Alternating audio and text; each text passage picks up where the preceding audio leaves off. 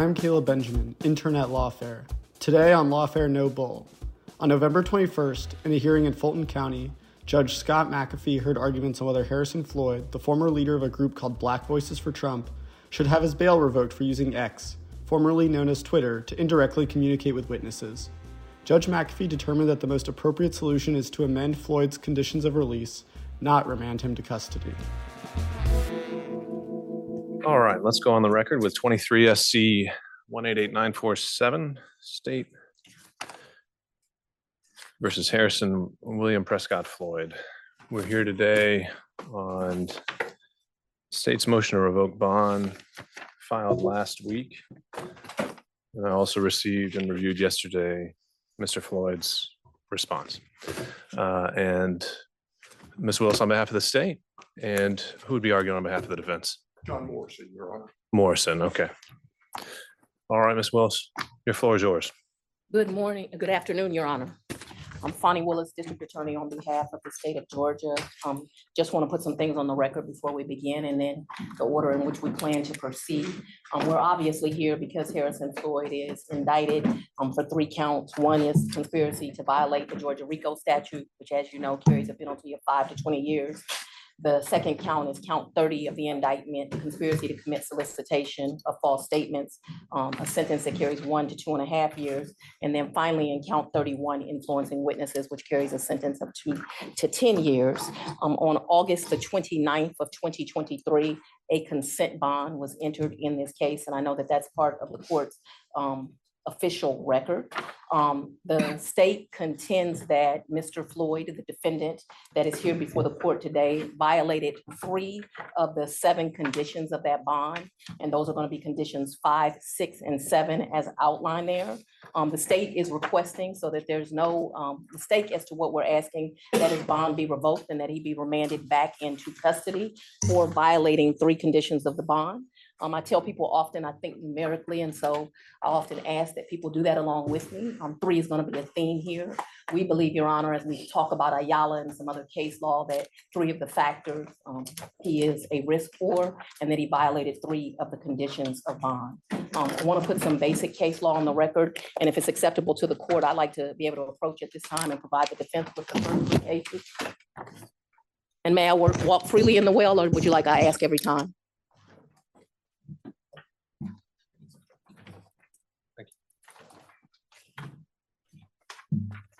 So, Your Honor, just for purposes of the record, I handed you, and the defense is now being handed Ayala versus State, 262 Georgia 704, a 1993 case. We also handed you Hood versus Karsten, a 1997 case. And finally, Clark versus the state, a 1997 case. I want to put these on the record from the beginning because they set up the basis of why we're here. In Hood versus Carson, which is cited at 267 Georgia 579, 581, a 1997 case, it is clear that the trial court has power to revoke bond as long as minimal due process is applied. This means a hearing and a chance to be heard. You're obviously meeting that requirement. We are here today before you. Further, in Clark versus State, the trial court has authority to revoke bond if, following a hearing, the trial court determines that the defendant violates the conditions. Clark versus State is cited at 228 Georgia App 219 at 221 and through 222, a 1997 case. Also, I think it's very important that the court knows that in matters of initially setting bond, the state has the burden of proving by a preponderance. I think that's going to be important. A preponderance of the evidence that the trial court should deny bail to protect the community, and that comes straight out of Ayala, which I would say is the seminal case on bond. We'll also be providing the court White versus State, which is at 307 Georgia 601, and it just says proof by preponderance simply requires that the evidence show that something is more likely to be true than not. And I will have to make sure my colleagues provide White versus the state as well.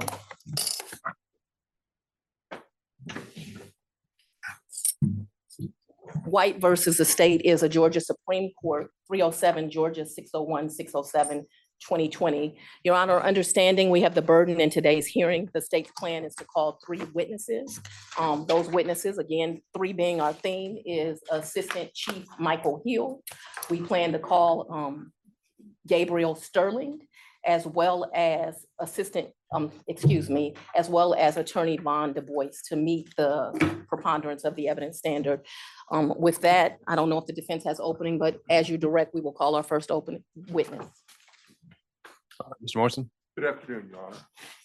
One of the things I'd like the court to keep in mind is the spirit of this bond order, which was essentially to make sure that my client doesn't intimidate any witnesses or that he doesn't collude or with other witnesses regarding what their testimony may be.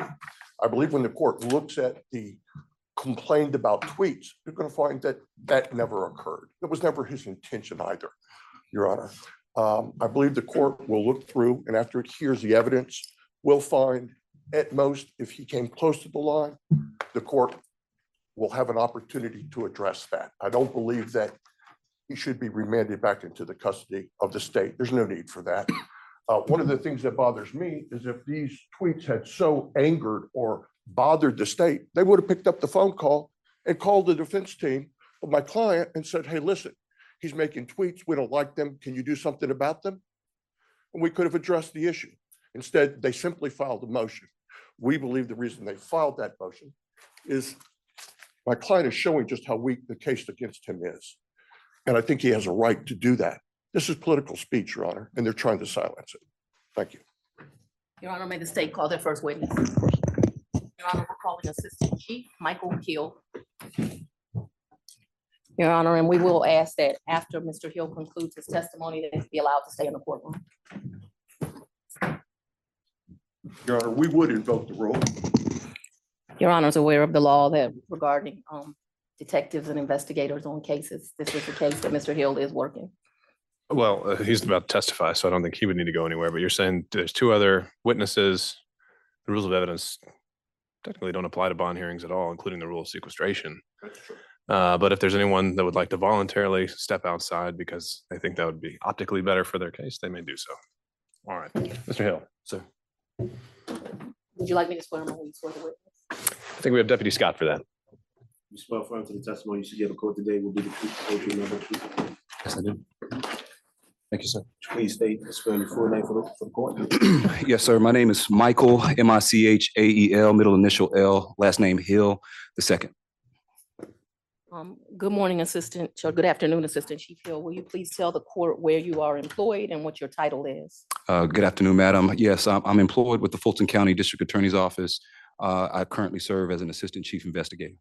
And in your capacity as an Assistant Chief Investigator, have you been assigned to work on what we'll refer to as the election interference case, the case that has us in court today? Yes, ma'am. I've been so assigned for about 2 years now. As a result of that assignment, have you had the opportunity to subpoena witnesses for proceedings in this matter? Yes, ma'am, I have. And also to interview witnesses in the matter? Yes, ma'am, I have. Have you also had the opportunity as an assistant chief to be familiar and aware with the social media pages, both of defendants as well as witnesses and victims in this case? Yes, I have. That's correct. May I approach? You don't need to ask permission if it's your witness. I am going to hand you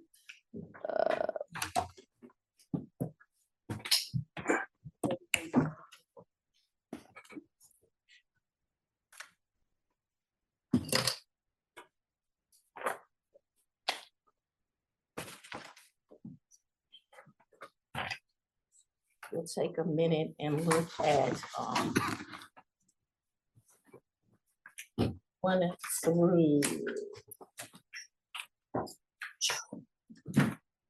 through 21. Will you take a moment and look at exhibit 21?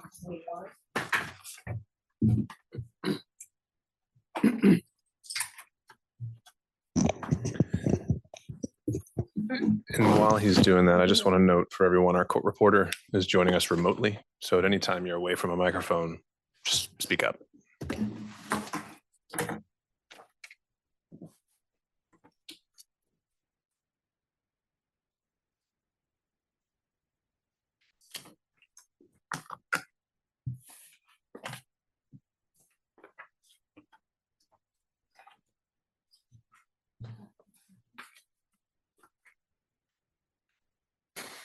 Have you had an opportunity to look at 1 through 21?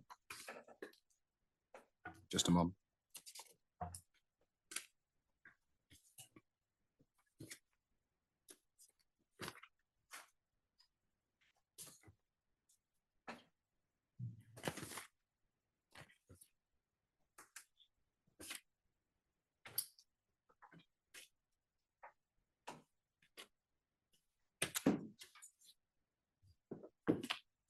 Yes, ma'am. And are you familiar with exhibits 1 through 21? I am. Are you familiar with all of them in the same way? Yes, ma'am, I am. Okay, and can you tell the court how you're familiar with 1 through 21? Yes, ma'am. So I'm familiar with exhibits 1 through 21 because they display the social media pages, specifically X, formerly known as Twitter, of defendant Harrison Prescott Floyd, as well as witnesses, Mr. Gabriel Sterling, and also Secretary of State, Mr. Brad Raffensperger. Your Honor, at this time, we're going to ask that States Exhibit 1 through 21 be admitted into evidence. Your Honor, I'd ask the court to allow me to order the witness as to the foundation of these prior to accepting them as tendered and evidence. You challenging the authenticity of these? Yes. All right. I'll give you some leeway there. Mr. Morrison. Would you like me to do that now? If you would, sir, you're familiar with these exhibits, correct? Yes, sir, I'm familiar. Next to the name, there's a little symbol. Is that correct? Yes, sir. What is that symbol?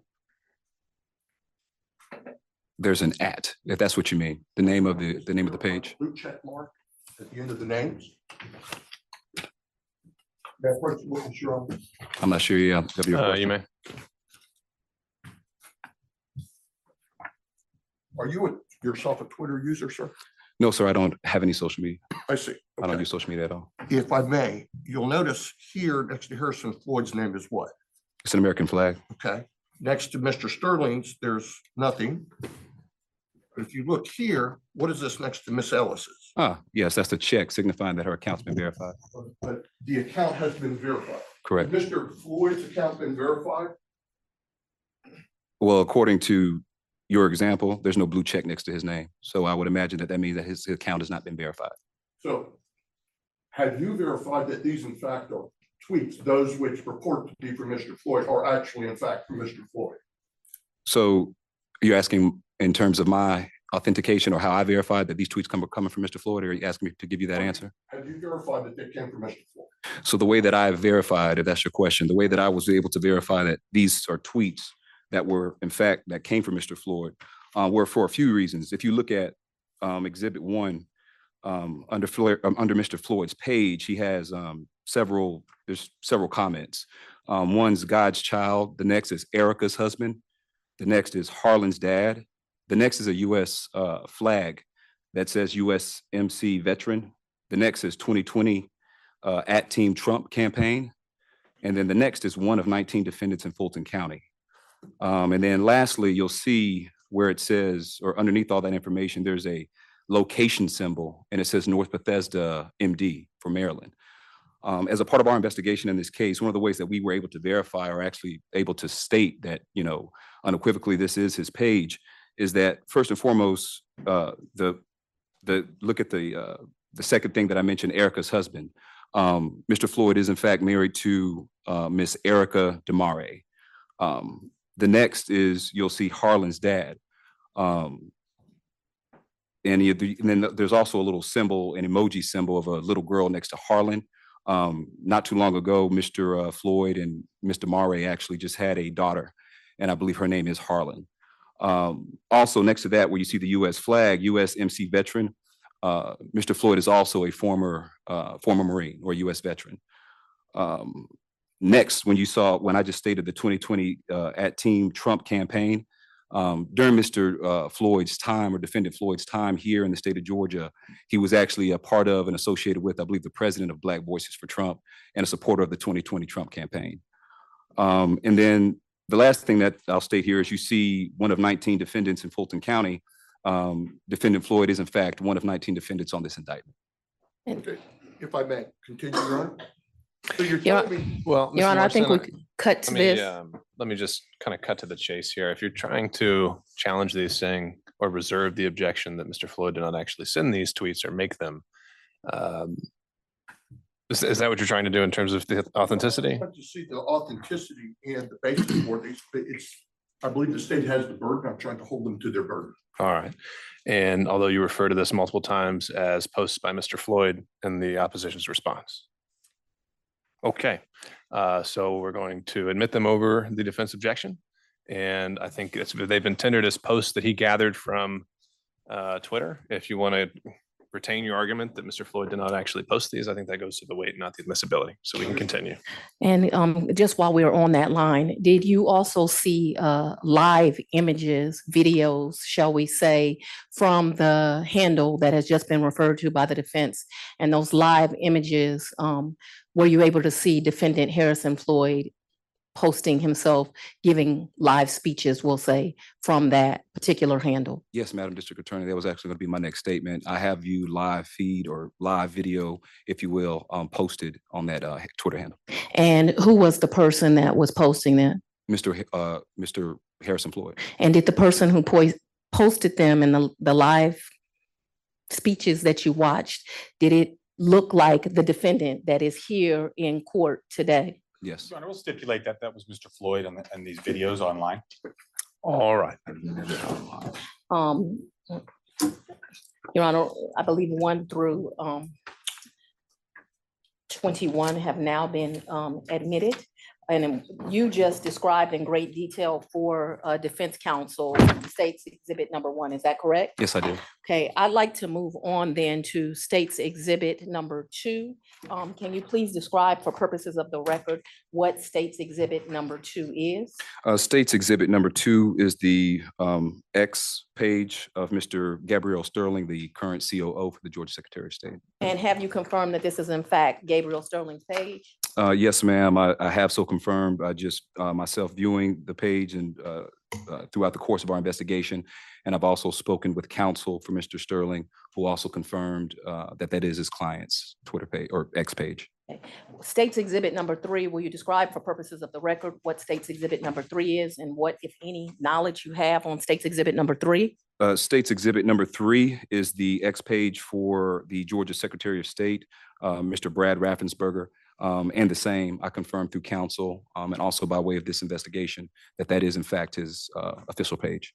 Okay, let's move on, sir, to state's exhibit number 4. Will you please describe for purposes of the record what state's exhibit number 4 is and what have you confirmed it in any way?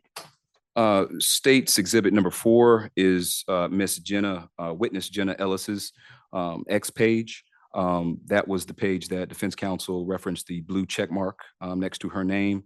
And I'll also confirm by way of this investigation and also by way of her counsel that that is her, in fact, her official page. Okay. State's exhibit number 5, will you describe for purposes of the record what it is and if you have in any way confirmed its authenticity? Yes, ma'am. That is the X page or Twitter page of the Fulton County District Attorney's Office. And I confirm that through Madam District Attorney. And if I may, Ms. Willis, if we're doing this for 6 through 21, I think maybe the stipulation would cover this. Yes, Your Honor, but thank you. We're going to get to content at this point, and Okay. I am now at state's exhibit number 6, which are relevant to the bond motion. May I proceed? Of course. State's exhibit number 6. State's exhibit number 6 purports to be from whose page? Mr. Harrison Floyd. And what, if anything, can you read into the record the content of state's exhibit number 6 and what it states? Yes, the content, it states that passing this along to Georgia at Georgia Secretary of State and at Gabriel Sterling, should they be more concerned about interfering in elections, perjury before Congress, lying to DA Fonnie Willis, or all the above?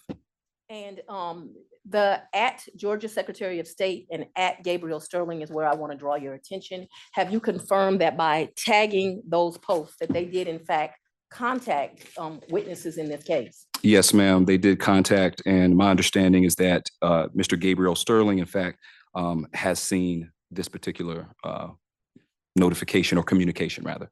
So this post that tagged Gabriel Sterling was able to communicate with him? Yes, ma'am, that's correct. I have now drawn your, would ask you to bring your attention to exhibit number 6. States exhibit number 7. Who is states exhibit number 7 for? What is that? Once again, this is Defendant Floyd. And what is the content of states exhibit number 7? The content is all caps, "We want the truth," followed by 5 exclamation points. And he @s Georgia Secretary of State, @Gabriel Sterling, @Fulton County DA.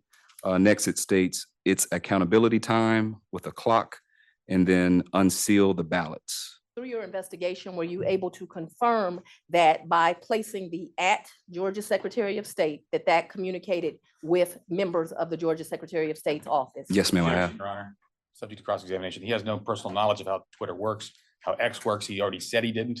So I don't know how he could possibly know that that's communicating with.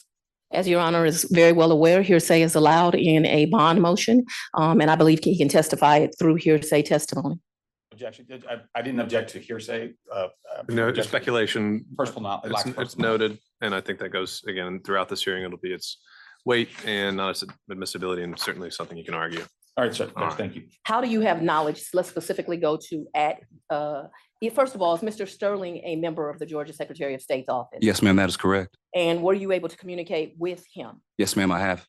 And through that communication, you learned that he was able to see the post at Georgia Secretary of State? Yes, ma'am. Was he able also to see the post that tagged him at Gabriel Sterling? Yes, ma'am. And so do you have first-hand knowledge through that communication that this post communicated with him? I have personal knowledge that Mr. Gabriel Sterling has viewed these communications, has seen them. Yes, And thus they communicated with him. correct. I would like to draw your attention to State's Exhibit number 8. Please read into the record the content of State's Exhibit number 8. Once again, this is from the X page of Defendant Floyd, and the content is as follows. Black American Dems want the Black Trump guy to tell on the racist white Republicans, but only if it's President Trump, ? LOL. Look, the truth is that @Georgia Secretary of State and @Gabriel Sterling are the pieces of, and it's a Emoji of, can you just spell that word as opposed to for profanity in the record? Yes, ma'am. It's an emoji of poop or fecal matter emoji.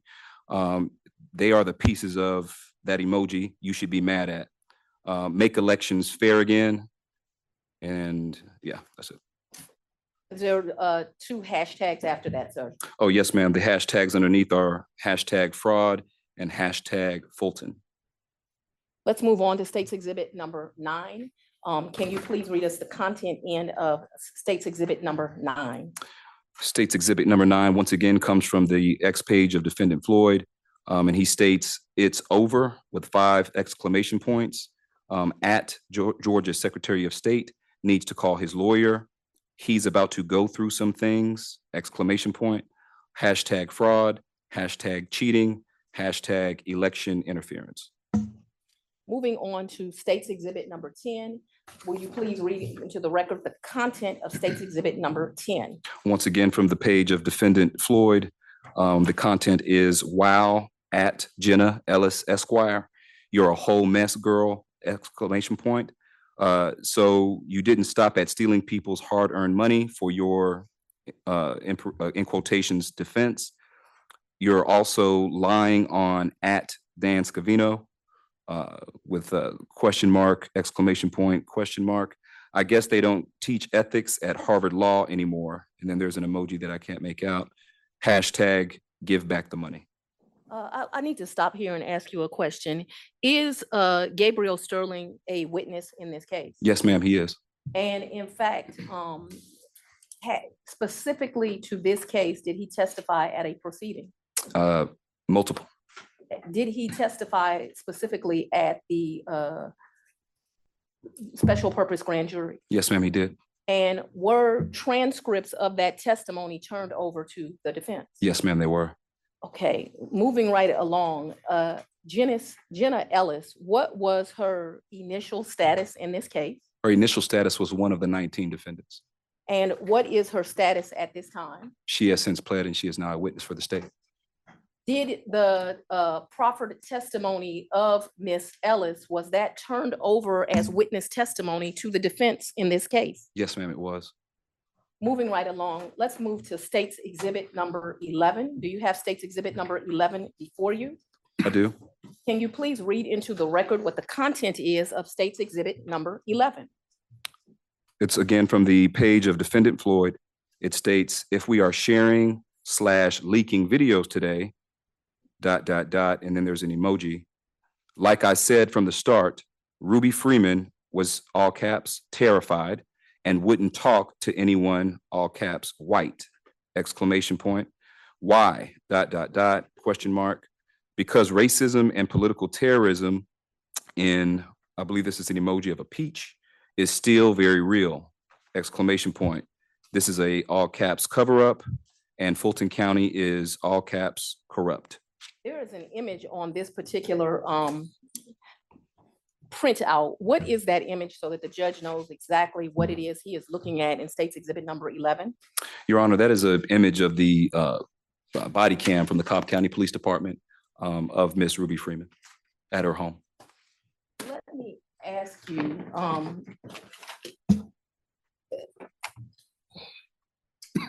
do the basis of the initial charges in this case against Mr.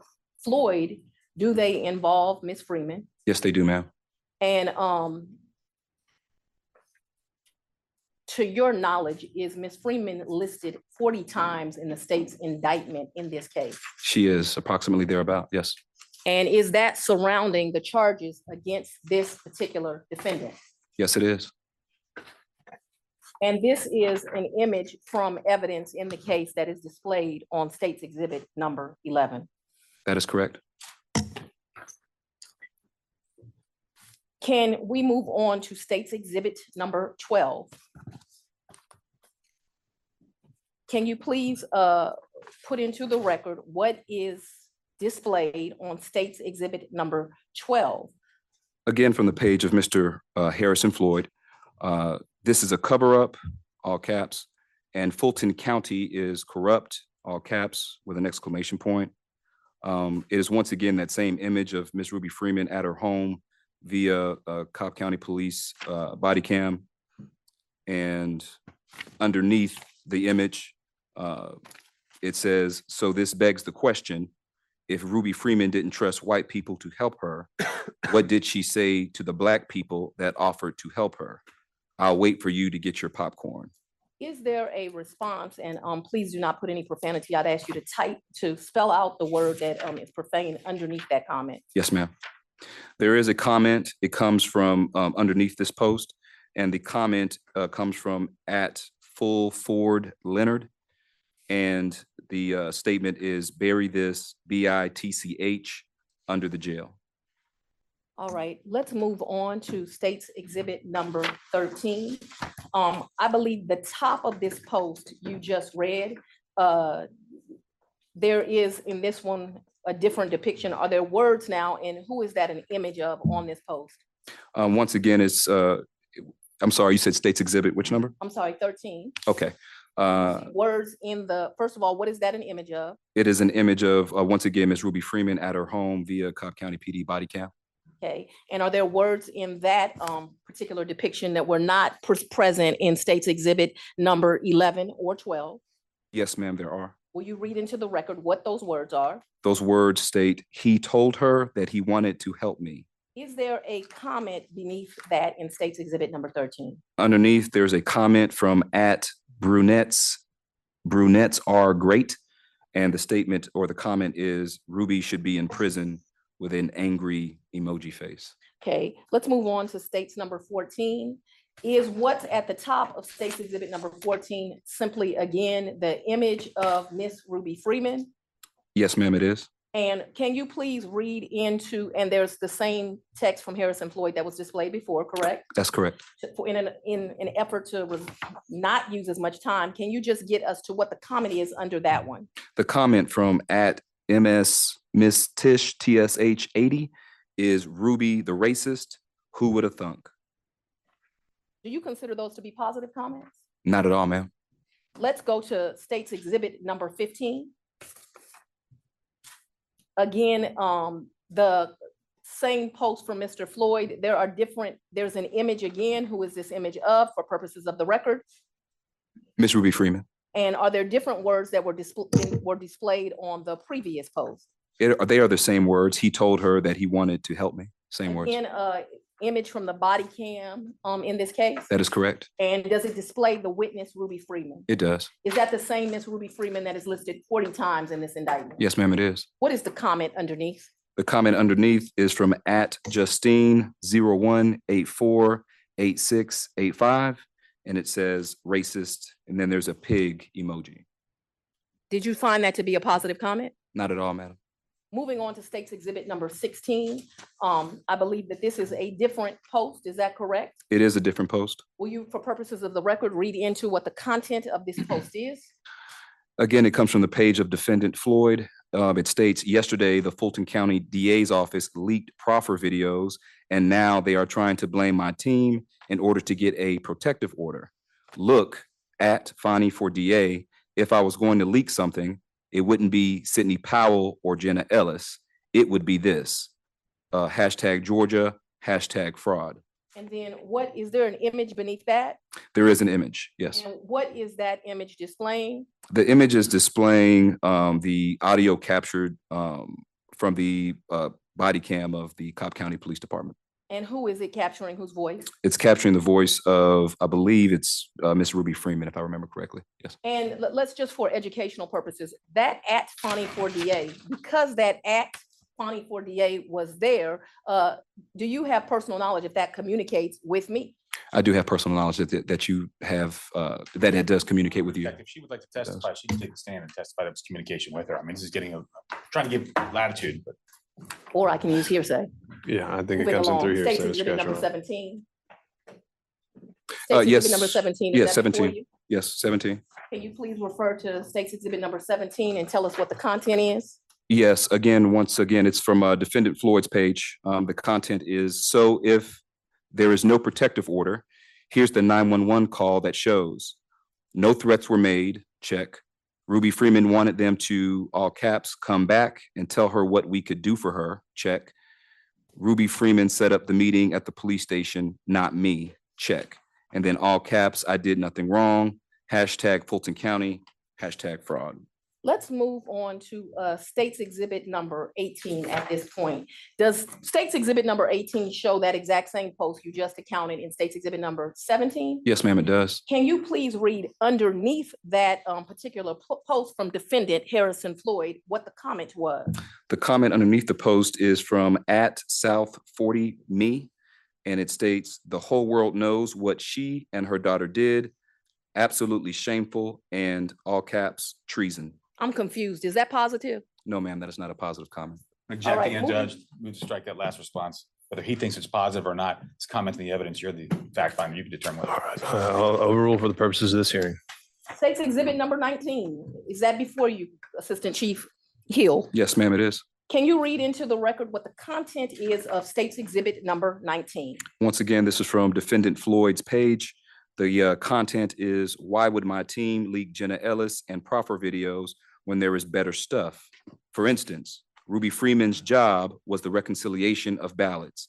She wasn't even supposed to be on a scanner. 5 exclamation points follows that. #fraud, #Fulton County, and #GEORG for Georgia. And then what is the image that is displayed underneath that? Underneath, it's an image that captures audio, and it's purportedly the voice of Miss Ruby Freeman, captured from the official body cam of the Cobb County Police Department. And I want you to move along to State's Exhibit number 20. The same post that was in State's Exhibit 19 is also displayed in State's Exhibit number 20. Is that correct?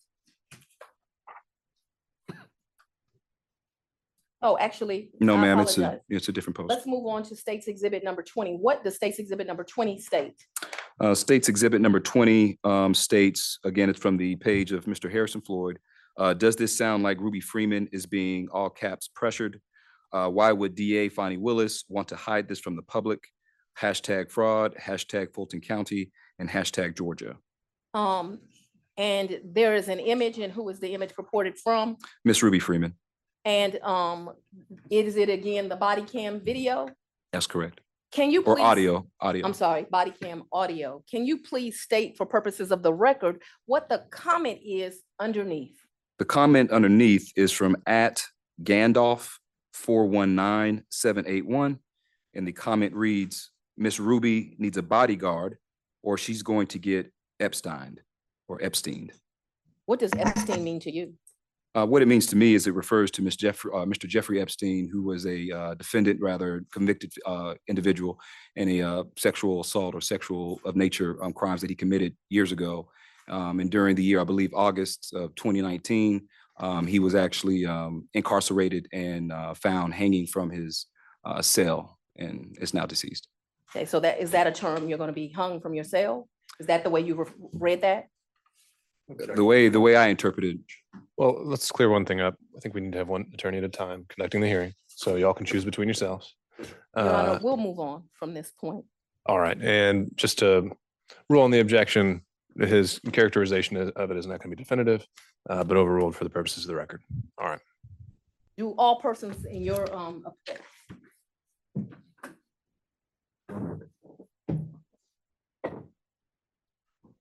do most people need bodyguards in your knowledge of the world? I wouldn't say most people, man. How about those threatened?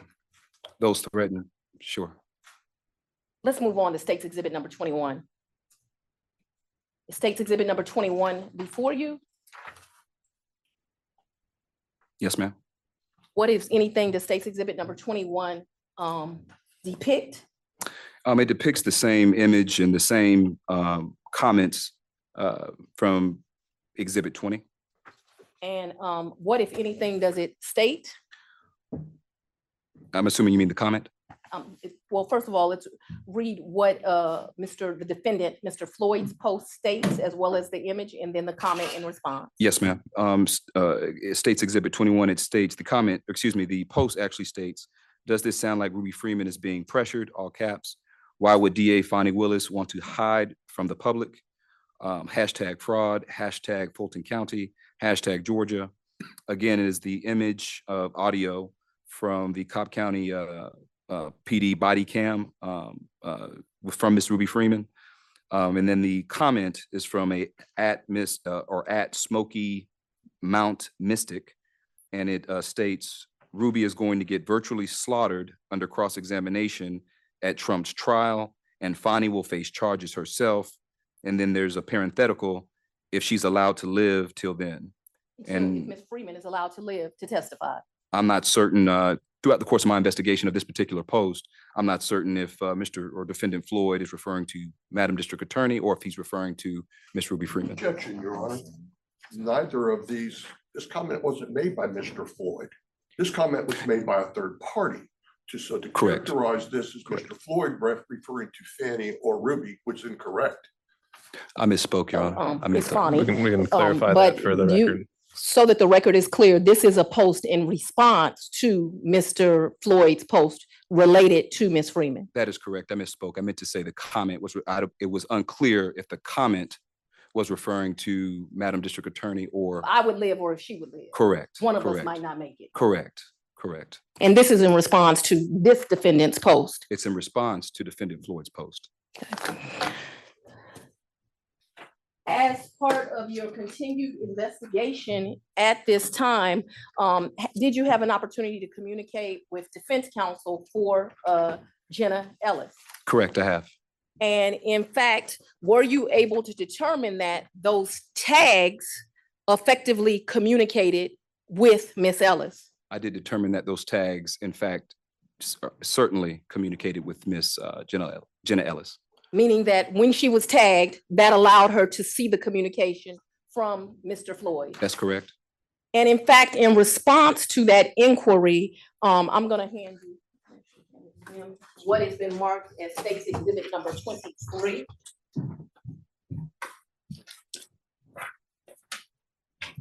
Can you read silently to yourself State's Exhibit number 23? Have you had an opportunity to do so? Yes, ma'am. And is this a communication from the now previous co-defendant, but now witness in this case? Yes, ma'am. And was the inquiry made as to both whether these posts communicated with her and whether she was intimidated by them? Yes, ma'am. That's true. And is State's Exhibit number 23 a text message to that effect? Yes, ma'am, it is. Your Honor, at this time, I'm going to ask that State's Exhibit number 23 be admitted into evidence. Your Mr. Morrison. objection to this is it doesn't have any foundation. It doesn't indicate a time or a date. This is just out of the blue. There's nothing on this that verifies this. This is just rank hearsay. I asked the court if it admits it to give it the little weight that it would deserve. So I don't have a copy of any of these exhibits, so I can't really speak to what's on it or what is not. But if there's any more you want to lay, and then we can revisit the objection. So what I've put in State's Exhibit number 23, how did you receive that? So the contact that you just referenced with defense counsel for Ms. Jenna Ellis was with Mr. Mike Melito. I contacted Mr. Melito. I asked him the questions that you just mentioned about whether or not Ms. Jenna Ellis was communicated with by virtue of these tags, and if she felt threatened or harassed by these communications. And this is the response that Ms. Ellis provided to her counsel, and her counsel provided to me. And did he also state this to you verbally as well? He also stated this. He read actually read this out to me. Yes. He did. So you received it through him verbally telling it to you, and then he memorialized it via this text message. That's correct. And for purposes of the record, was this sent to where? It was sent to my Fulton County issued cellular device. Do you have that with you? I do. Do you have it on you now?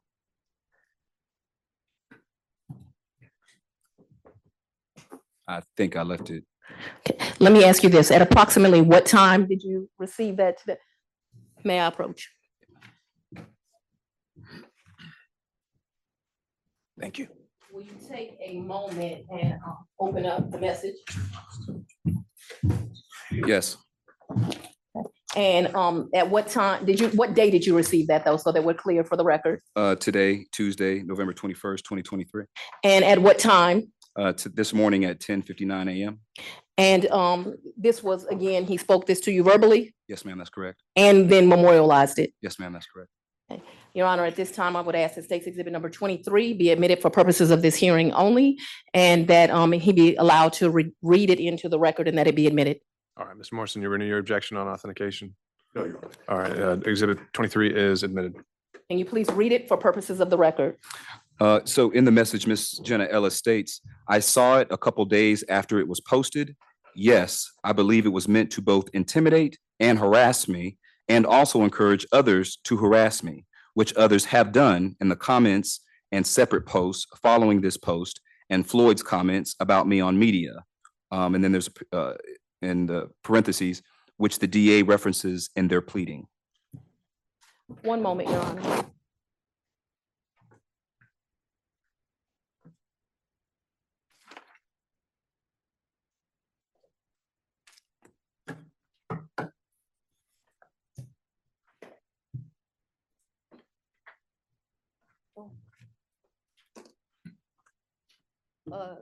Moving to another line of questioning, in your investigation on Mr. Floyd, does he have other names that you're aware of? Yes, Willie Lewis Floyd III is another alias for Mr. Harrison Floyd. Does he also have in your investigation other open criminal charges? Yes, ma'am, he does. In particular, federal charge for simple assault against two federal officers. Your Honor, I Another object. further, Specifically, that's not a matter that was raised in your motion to revoke the bond. Bringing it up here and now, that's the basis upon which they asked the court to rule, would deny my client procedural due process by springing it on him in the middle of this hearing. All right, well, Mr. Morrison, if that's a line of argument that you think you need more time to respond to, and you need to articulate how that extra time you need, you can do that, and we'll go from there. All right, I think it's Mr. Hill's up for cross-examination.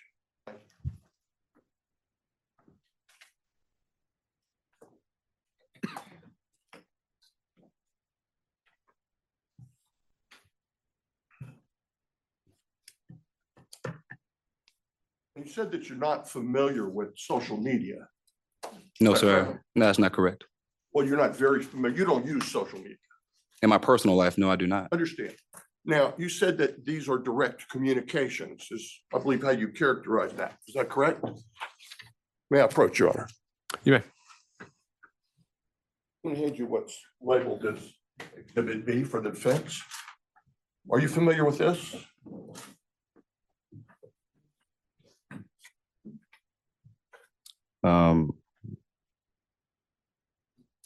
Yes, I'm familiar, but you just said that I characterized something as direct communications and I didn't. I didn't say that. Okay. Yeah, I don't know Well- I don't know where you got that from. All right, so perhaps you didn't, perhaps it was the motion of the state. But there is a mechanism in Twitter, or now what's called X, for direct communications, direct messaging, isn't that correct? Sure. Okay, and this is an example of how one would use that app to directly communicate with someone, should they choose to do so.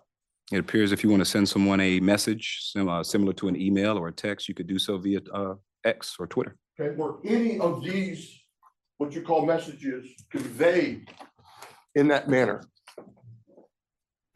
I'm sorry, I don't understand your question. Or was this messaging, this direct messaging used by Mr. Floyd to convey messages to any of these witnesses or co-defendants?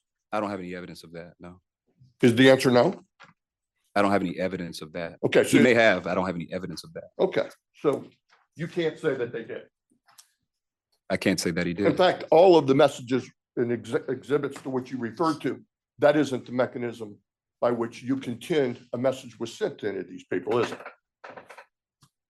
I'm sorry, I don't understand your question, sir. Okay. The message, the mechanism by which you say Mr. Floyd communicated with people Yes, was by putting the ampersand in front of their tag. correct. Isn't that really how you reference people? Well, in the instance of what we're discussing today, that's how he referenced and how he communicated with people. Well, I mean, when you reference someone, what does that trigger? What happens? When I put an ampersand in front of someone, do they get an email with the message contained inside?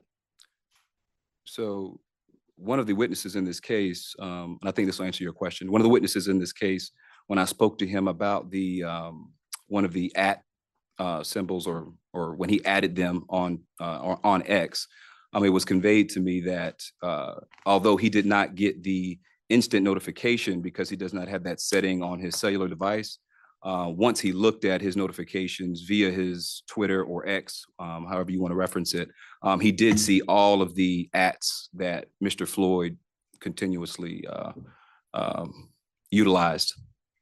Now, I noticed that when you look at Exhibit 12, do you have those exhibits in front of you? Yes, sir, I do. Okay.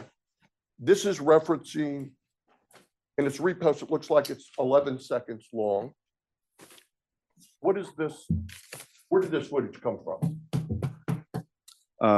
As I mentioned earlier, this is the body cam footage from the Cobb County Police Department, evidence in this case of Ms. Ruby Freeman at her home. Well, this is in public domain, isn't it? Well, can I mean, you these ask your videos question again? have been released to the public. Some of these videos I have seen in public articles and news media. I have. Or are there any of them that you haven't? Or are there any of these that you could say are not in public domain? None of the videos that we've observed today. No, sir. So they're all public domain as far as to your best knowledge and belief, correct? Sure. Okay. And so when he posted something on his account and referenced it, he was conveying his opinion. No, I can't. I think you're asking me to speak to the mind of Mr. or Defendant Floyd. I don't know what he was trying to convey. Well, I see here, for instance, on number 12, it states Exhibit 12, where it says an ugly comment by Leonard Fulford. Who's Leonard Fulford? I wouldn't know. Perhaps Defendant Floyd does. I don't know. Did you ask Mr. Floyd if he knew who he was? I haven't spoken to you or the defendant in this case. And so, in other words, as far as he may know, but he may not know, correct? I don't know, sir. Okay. Sure, client. Well, I understand, but you're complaining about this comment by, Objection to the characterization. The state of Georgia through District Attorney Willis complains of the conduct of Mr. Floyd that led to harassment of these witnesses, not Assistant Chief Michael Hill. Objection. All right, so Mr. Morrison, what would be your response to that? Or do you want to rephrase? I'll rephrase, Your Honor. All right. Specifically on Exhibit 12, there's a comment at the bottom that you were asked to highlight and Yes, to sir. speak on. Correct. And it was made by Leonard Fulford. Okay. And you have no knowledge that Mr. Floyd had anything to do with that comment, do you? No knowledge, sir. Likewise, on the bottom of State's Exhibit 13, there's a Debbie J, which says brunettes are great. Brunettes are great. Hmm. Made an ugly, I'll call it an ugly comment.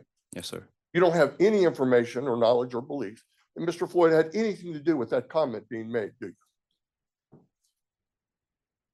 If you're asking me if Mr. Floyd had anything to do with the comment being made, the comment was made under the post of Mr. Floyd. So I would say, if you're asking me, he did have something to do with that comment being made. How else would that comment appear under his post if he hadn't have made it? Did he make the comment? Did he make the ugly comment that you just referred to? Right. Apparently it comes from Debbie J at Brunettes Are Great. Do you know who Debbie J is? I don't. Objection asked and answered. No, that was with regard to Mr. Leonard, I believe. I don't recall that one. Why don't we get through it? So you can re-ask the question. Do you know who Debbie J is? No, sir, I don't. Okay. Do you know if he knows who she is, Mr. Floyd? I don't have that information. Likewise, on Exhibit 14, there's a MSTSH 80. Do you know who that is? No, sir, I don't know who that is. Do you know if Mr. Floyd knows who that is? I wouldn't know, sir. Okay. Do you have any information that, okay, let's go to 15. Justine made a comment. Yes, sir. And do you have any information that Mr. Floyd knows who Justine is? Same answer. No, I don't. Okay. Or Cindy P on Exhibit 16.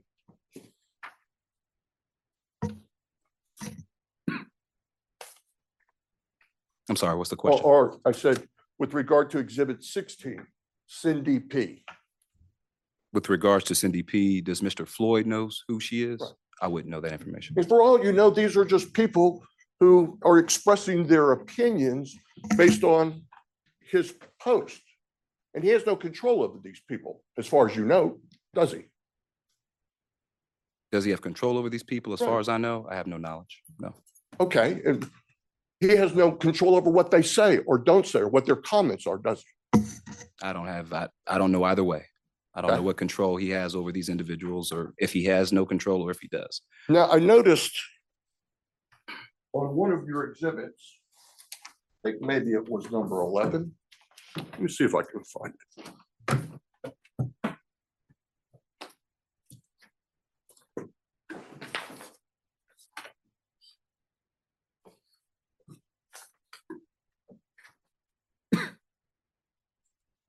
One moment, Your Honor. I've got these out of order.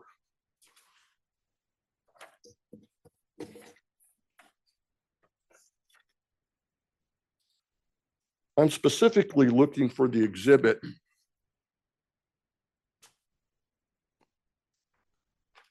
where Mr. Floyd talks about. Let me find it. One moment, please, Your Honor.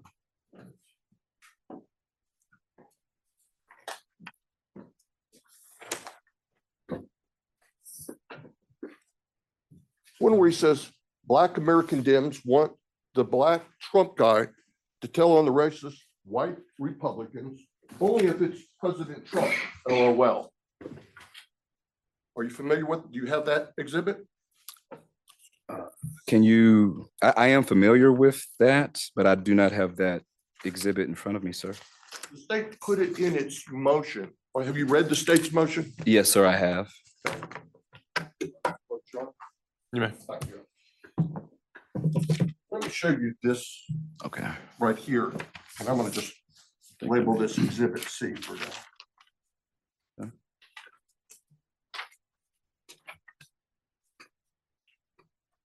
Do you recognize this post here at the top? Yes, sir, I do. I do recognize that. I post. noticed that this portion here at the bottom There's a comment in this, that's true? The portion, which portion right here? Yes. Yeah. That wasn't in the state's motion. Could you tell us what that said? Are you asking for this from Brooklyn Flowers? Yes. Oh, yeah. So the comment under Mr. or defendant Floyd's post, Black American Dems want the Black Trump guy to tell on the racist white Republicans, but only if it's President Trump, LOL. Look, the truth is that at Georgia Secretary of State and at Gabriel Sterling are the pieces of fecal emoji you should be mad at.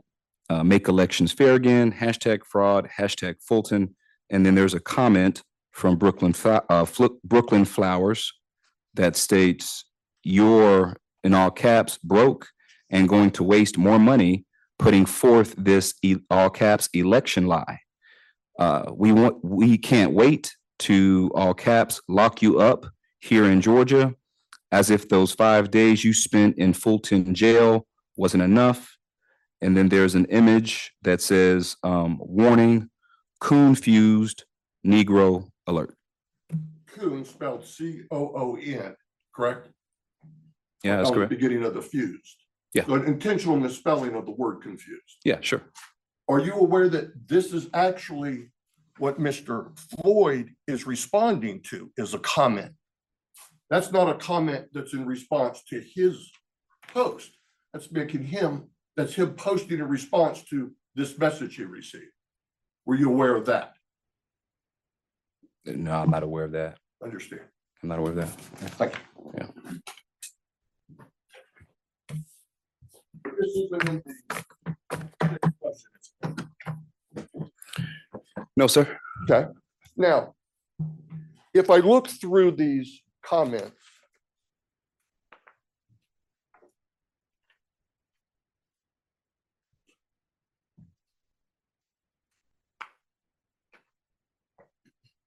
he makes a comment, for instance, in Exhibit 19.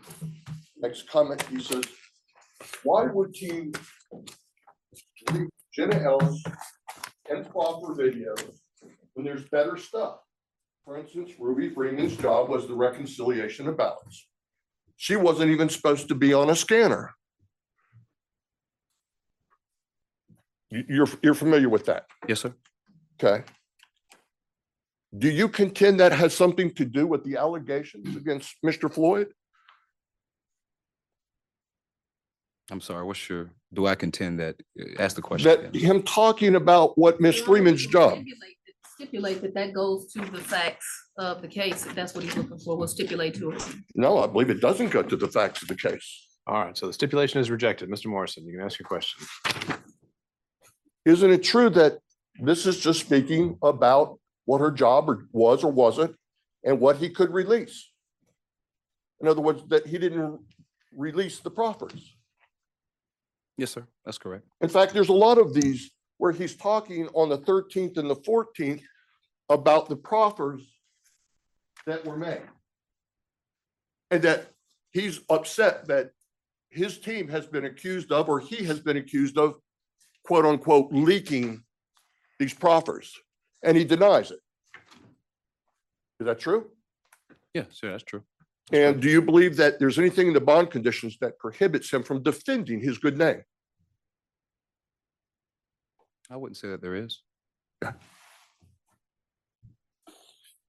Now, likewise, I noticed this Exhibit 23 that you put together, and how it says, I saw it a couple of days after it was posted. Yes, sir. Is she referring to Mr. Floyd's comment about her accepting money for her defense and then really not needing a defense because she entered a plea? 1 second. Yes, correct. So What was states Exhibit 10. That's What what was the she's date of referring that to. comment? The date of the comment was November the 13th, 2023 at 6:49 p.m. Okay, and this says, I saw it a couple of days after it was posted. What was the date of Exhibit 23? The date of Exhibit 23? Yes. Are you asking, She sent, is this a text message in Exhibit oh, 23? when was this communication received? Today? Yes, Today, this morning. today. Yeah, that's what I said earlier, 10:59 a.m. Okay, I didn't catch that. Yes, sir. November 21st, today. And this is after you've asked her to text you something. Is that correct? So I didn't speak with Ms. Ellis. I spoke with her counsel, Mr. Mike Melito. He spoke with his client regarding the post for Mr. Floyd, dated November the 13th. And that was her response regarding her viewing that post. When That he was her added her. response to whom? That was her response to her counsel. So this is hearsay on hearsay, correct? She spoke to counsel, counsel spoke to you, and now you speak to the court. I mean, True. that's typically how it goes in criminal investigations, and folks that are represented by attorneys. You would speak to their counsel to obtain any information that you need from that individual. Although hearsay, we understand, is admissible in a bond hearing, that this would not be admissible in a regular court proceeding, correct? Objection, relevance. Mr. Morrison, I think you made your point. Let's you. keep going. Okay.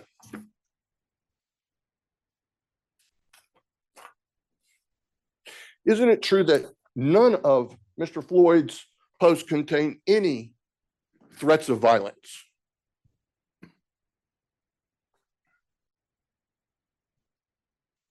No, I wouldn't say that any of his direct comments contained any threats of violence. Okay. Is there anything in his comments that show he's trying to get witnesses that he's trying to collude with witnesses to change or alter their testimony? I believe you're asking me to somehow enter the mind of defendant Floyd and trying to figure out what he's trying to do. No, I'm asking you about the content of Mhm. the post. Is there Right. anything in there Right. that you see Right. that indicates he is, if you were one of these people? So my response to that is, I believe you're trying to ask me about the mind of defendant Floyd and what I'm he's not. trying to do. And my response to that is, I can't tell you what he's trying to do to these individuals that have been identified as witnesses in the case, but I can tell you that he is certainly communicating with these individuals. And what effect that may have upon their testimony, what effect that may have upon them feeling harassed, threatened, or intimidated, I believe is up to those individuals. And that, as you saw in State's Exhibit 23, that's how witness Jenna Ellis felt by virtue of Mr. Floyd's communications to her. Well, you're the one who solicited this response from Mrs. Ellis, correct? I mean, she didn't reach out to you and say, hey, I saw this communication and I feel intimidated, did she? No, she didn't. But I would imagine she may reach out to maybe law enforcement and where she resides or something of that nature. But I'm not asking you. but no, she didn't. Yeah, she didn't reach out to me to tell me that she felt threatened or harassed or intimidated. This was her response when asked. Understand. And you've not received any communications from anyone else that you brought to this court showing that anyone was intimidated or felt harassed or pushed to collude or change their testimony, has it? I believe the other witnesses that are testified today may be able to speak to that. Okay. Well, I'm asking you. Have I received any other information about witnesses feeling intimidated or harassed? Is that the question? I'll move on. Let's see here.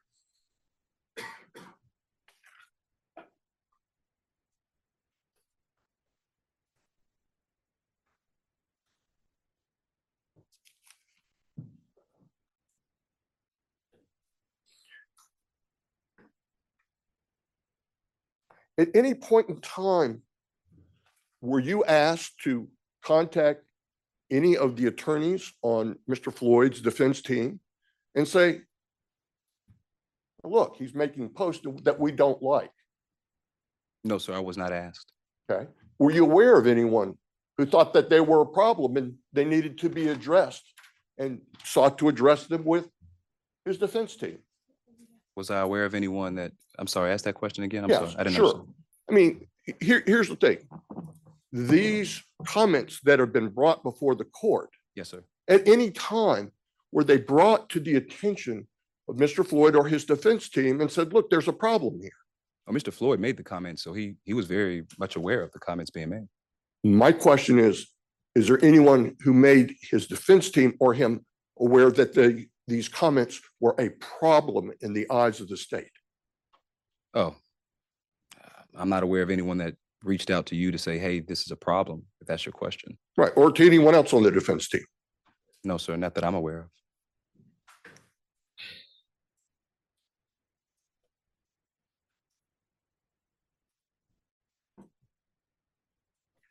And in any of these comments, he never asked for a response from anyone, did he?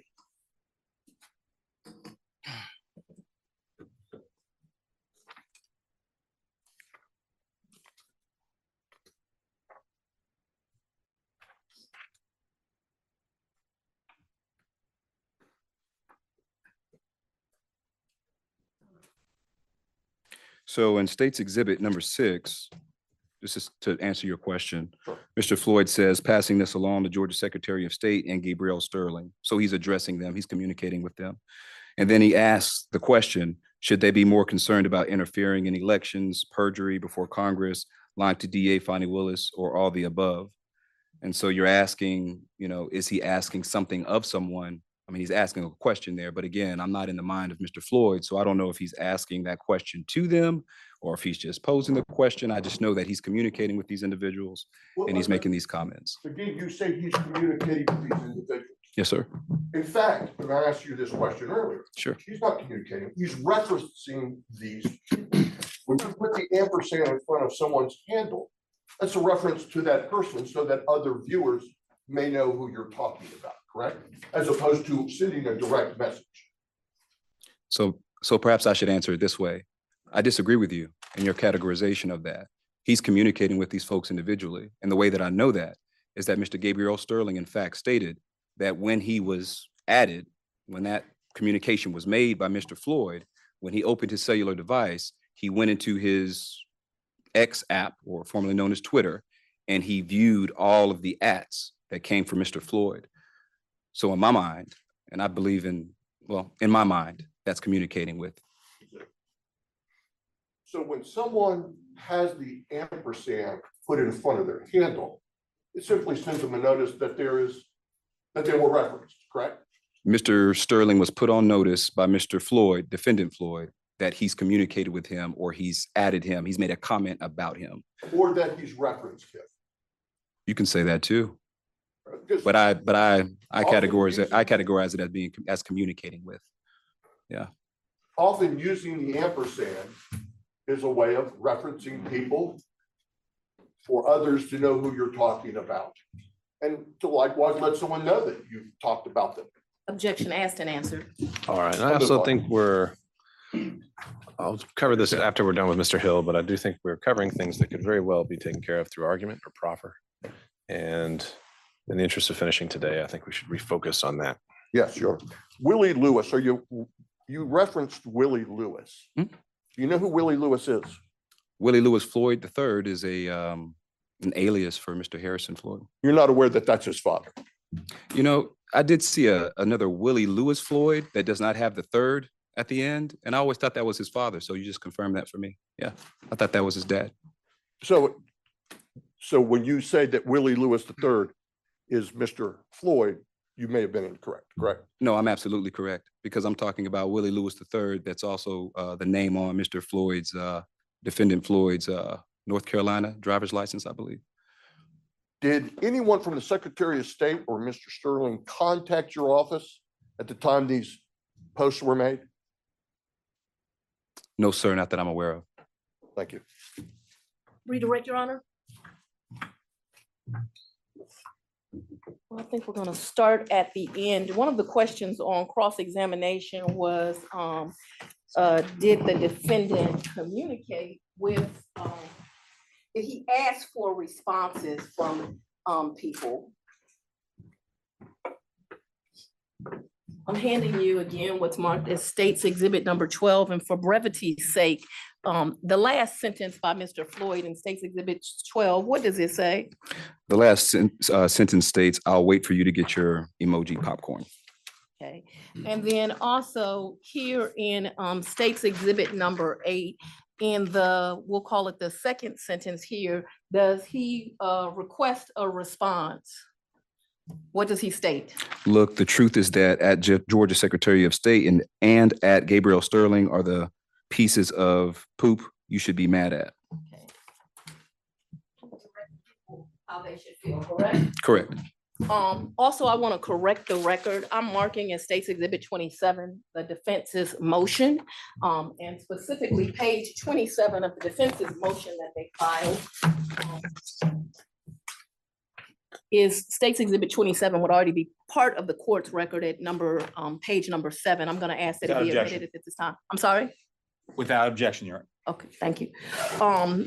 The defense attorney asked you when you were on cross-examination how these posts came, and there was I would call a racial epithet against Mr. Floyd. But he asked you, how did it come?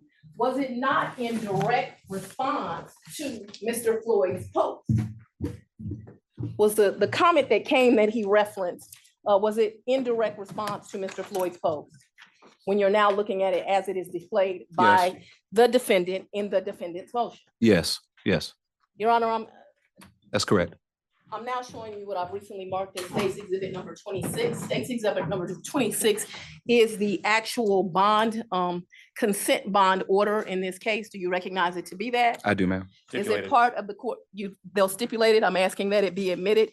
I'd like you to read into the court record what provision number 5 says. Provision number 5 reads, the defendant shall perform no act to intimidate any person known to him to be a co-defendant or witness in this case, or to otherwise obstruct the administration of justice. What was the status of Janice Ellis? Initially, she was one of the 19 defendants in this case, and she is now a state's witness. Okay, so she was initially a co-defendant, correct? Correct. What is the status of Gabriel Sterling in this case? He is a witness in this case. And Miss Ruby Freeman being listed 40 times, what in fact is her status? She is a witness. All right. Number 6, can you please read into the record, first of all, the whole provision of provision 6? Provision 6. I'm sorry to interject. The document speaks for itself. I mean. Well, Your Honor, I would ask that he had him on direct. I now have him on, on cross. I would like to make some brief points. She has redirect, I can understand, but I mean, for him to sit here. No, I'd take your point, Mr. Kasharov. If we could just refrain from reading things that are already part of the record, and if there's an additional follow-up, we'll just get to that part. Okay. Well, I'm going to ask you to state number 6 because I want to point out some words in number 6. So if you'll read it in its context, and then if you'll tell the court 1, 2, 3, 4, 5, 6, 7, 8, 10, 11. What is the 11th word? Please read number 6 and then tell me what the 11th word in provision number 6 is. Okay, so the provision is the defendant shall not communicate in any way, directly or indirectly, about the facts of this case with any person known to him or her to be a co-defendant in this case, except through his or her counsel. And the numbered word that you wanted to emphasize was indirectly. Indirectly communicate. Indirectly, correct. Okay, let's read number 7. Can you please read paragraph number 7? Also word number 11. Can you read the whole thing? Yes, ma'am. So 7, the defendant shall not communicate in any way, directly or indirectly, about the facts of this case with any person known to him or her to be a witness in this case, except through his or her counsel. And the word that you emphasized was indirectly. And is this bond order in fact entered with Harrison William Prescott Floyd? That's correct. And signed and agreed to upon by both the state and defense counsel? That's correct. Who signed this order? Counsel for the defendant. And who signed the order from the court? The Honorable Scott McAfee. Did you have an opportunity to review how many times the posts against Ruby Freeman were viewed? Yes, I did. How many?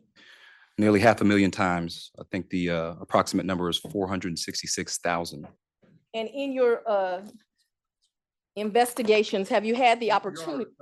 This is beyond the scope of direct and cross-examination. And the line of questioning is the reach of these posts, is it right? All right, we can open up that line. I think it's relevant. And in investigations, I know you said you did not personally have a social media due to your line of work, but have you had the opportunity to investigate social media posts? Yes, And is it the culture of social media when one posts, people respond? that's correct. One moment, Your Honor.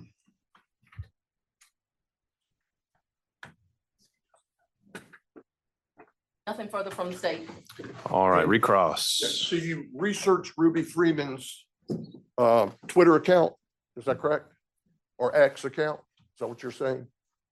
Miss Ruby Freeman, I'm not aware if she has an X account. I don't believe she does. So she didn't even have an account on this social media platform, Not that I'm aware of, sir. okay? And you said her name was referenced how many times? No, sir. The question was how many times was the post in which Mr. Defendant Floyd references Miss Ruby Freeman, how many views did those posts obtain? And the answer to that is nearly 5,466,000. Okay, That's the answer to that. and likewise, Jen Ellis has how many followers? 1 million, I believe. Over 1 million, correct? Yeah. Now, you said that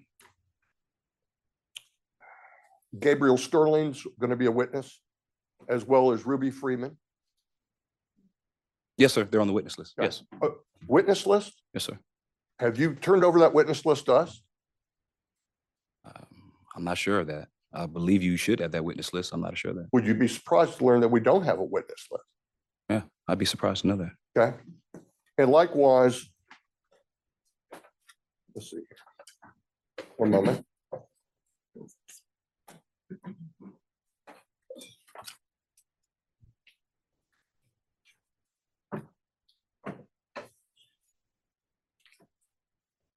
Where did you get that 500,000 figure from?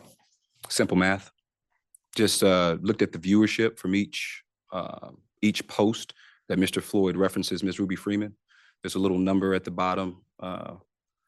For example,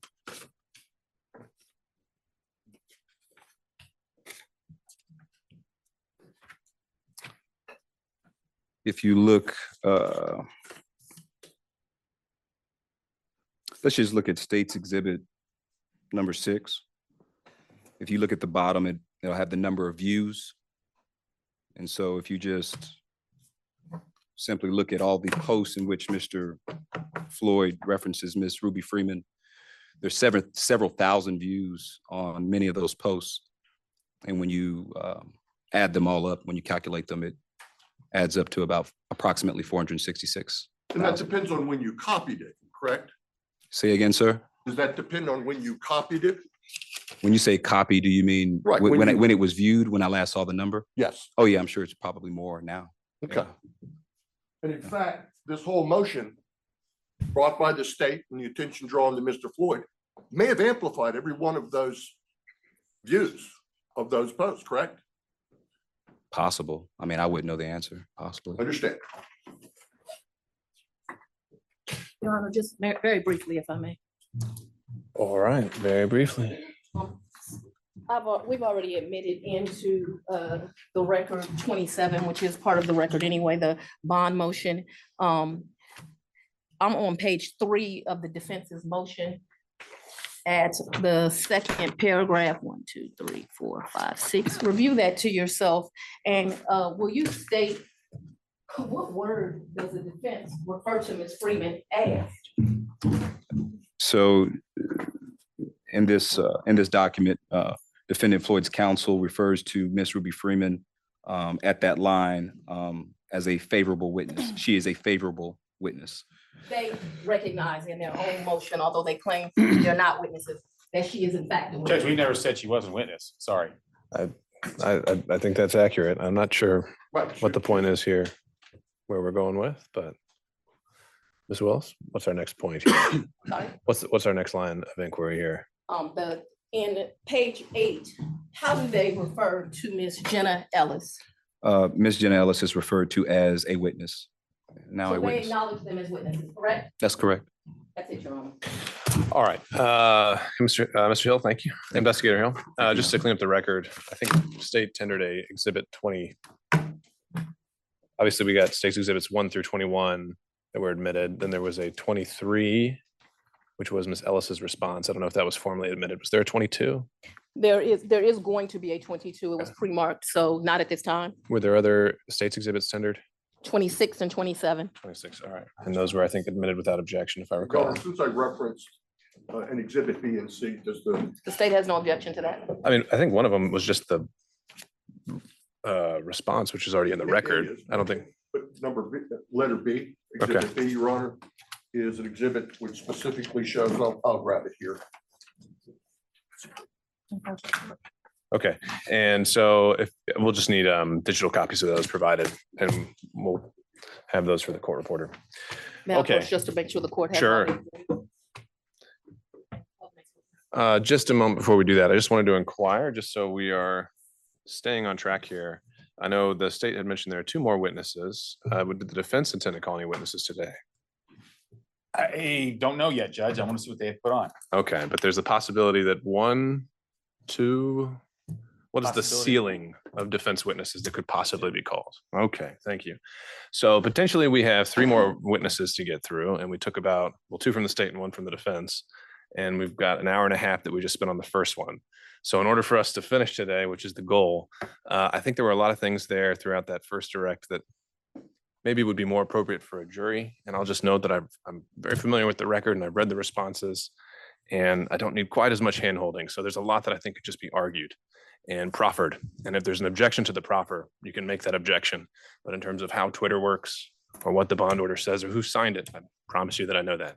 So with that, I would ask, and I might be a little more willing to step in here if we can't stick to that. The state can call its next witness. We will, Your Honor. We don't expect either of these to be as long. All right. We shall call at this time, Mr. Gabriel Sterling.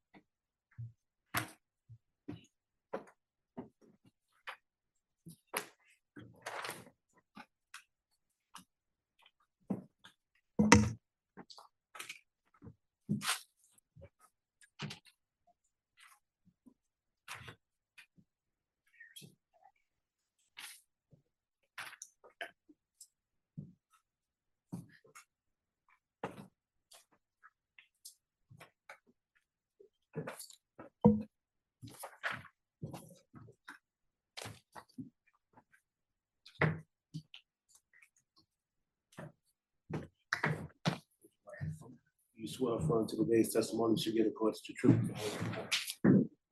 Oh my God. State and spell your name for the court.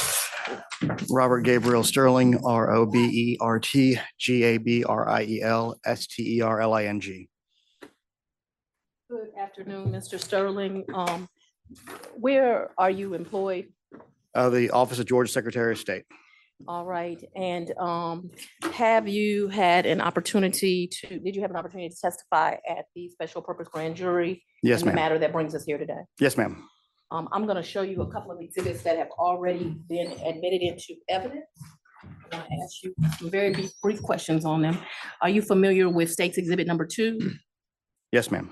Okay, and just for purposes of the record, if someone tags you at gabrielsterling.org, do you in fact receive those? If they tag you here, then I'll go back and ask about that.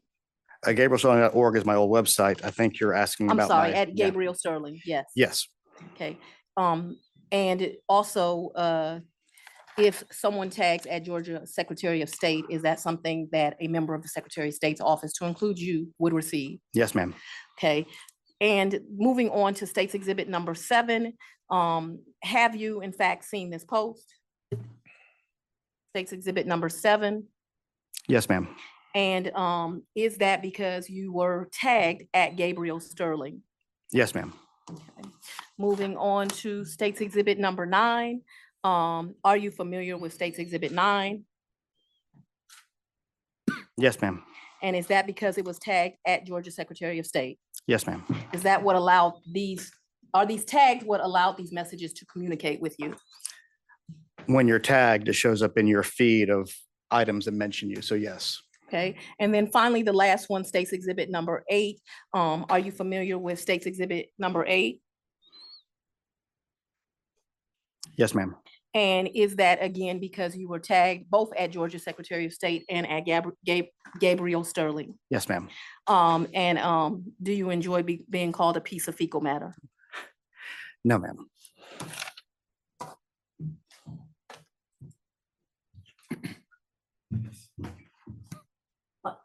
Are you a witness in this matter? Yes, ma'am.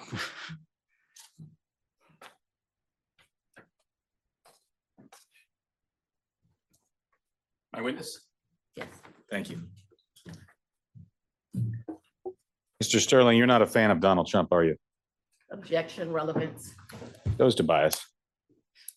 Bias against Mr. Floyd. All right, we'll give you a little leeway on this, Scott Roth. You know Mr. Floyd is a Trump supporter, don't you? Yes. By the way, the state reached out to you about these posts, didn't they? Yes, sir. And they asked you to come in and testify about this. They subpoenaed me. Yes. They subpoenaed you to come here. Yes. These posts aren't threatening to you. They may not be nice, but they're not threatening and intimidating to you, are they? It's par for the course when you're in a public figure. So you are a public figure. Yes, sir. When you're tagged, the ampersand you said shows up in your feed. Yes, sir. That is a mention of who you are, correct? The way it works is essentially when you go to for people who don't know Twitter or X, you'll have notification in the bottom part saying if there's a little bell, basically, if something mentioned your name or anything that you follow, you'll have a little red number in there to show you new things that have happened since the last time you were there. And then you would go to that and you would see things where you were tagged in. Yes, sir. Okay. I don't know if you have State's Exhibit 7 in front of you. I have nothing in front of me, sir. Your Honor, may I approach briefly? Showing you State 7.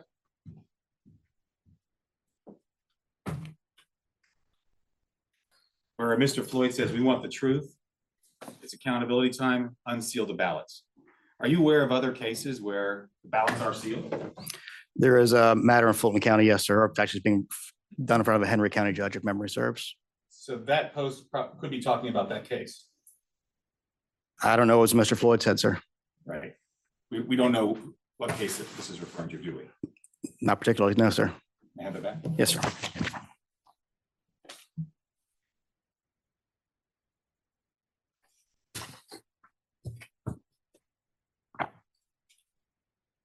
Are you also, you have approximately 67,000 followers on your account? 70,600. 70,600. How many direct messages do you get a day? It varies. Rough estimate?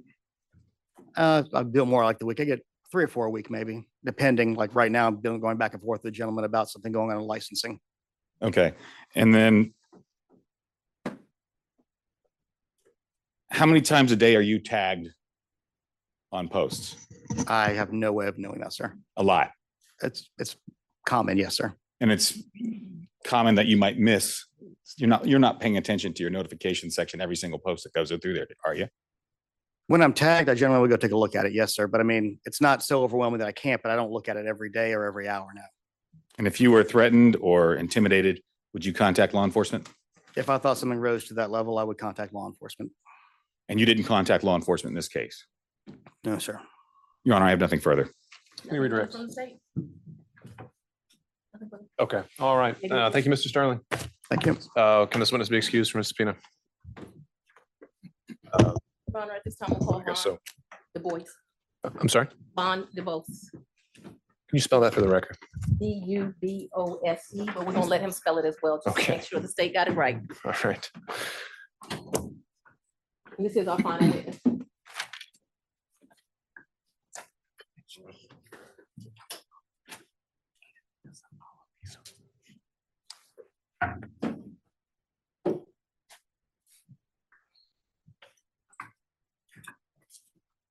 Madam Prosecutor, who is the next witness? On the voice.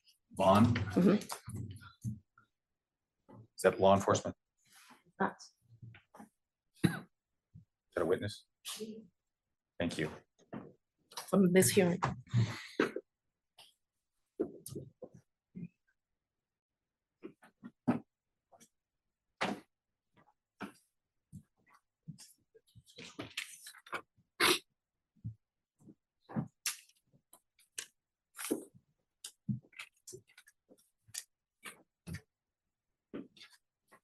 Well, for the testimony today will be the truth, the whole truth, nothing but the truth, I do. you may be seated. Please spell your name for the court. My name is Vaughn Dubose, VONDUBOSE.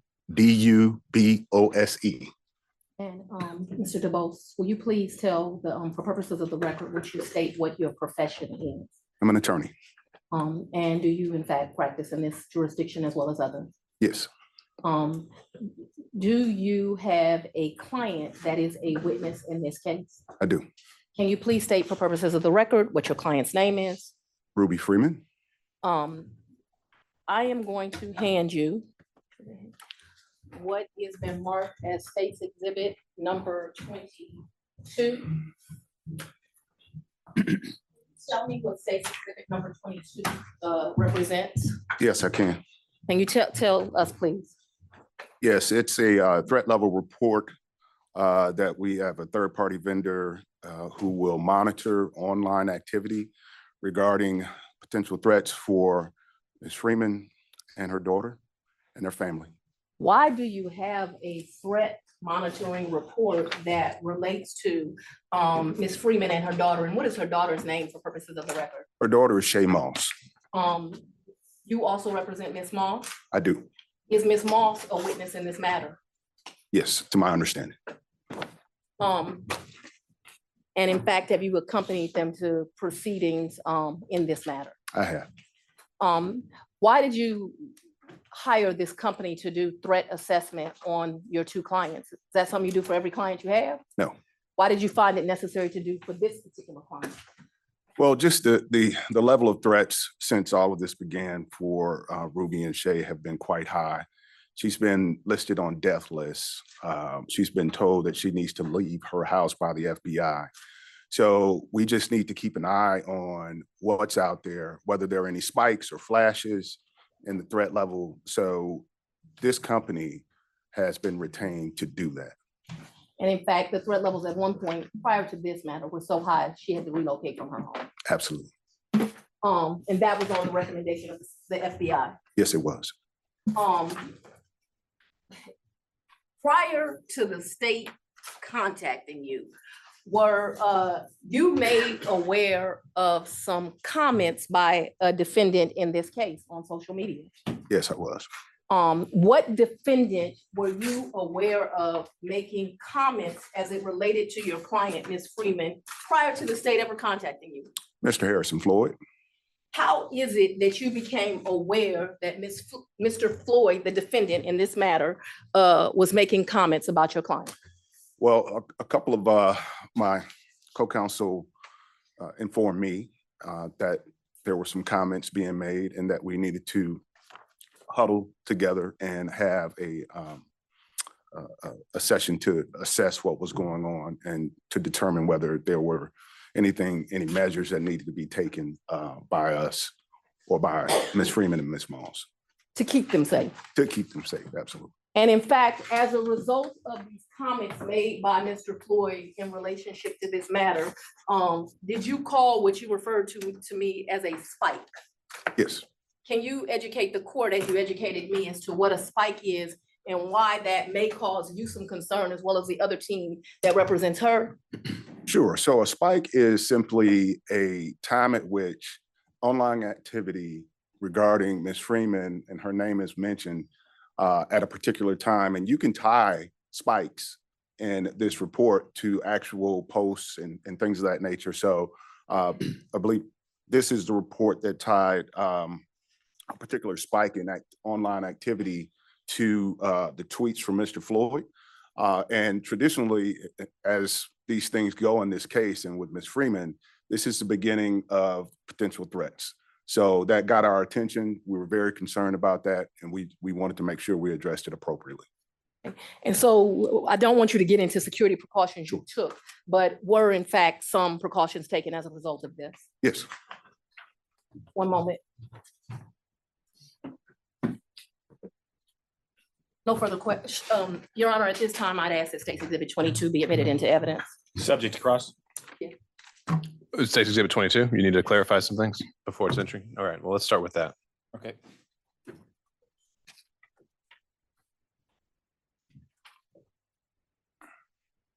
This is the report that you had put together.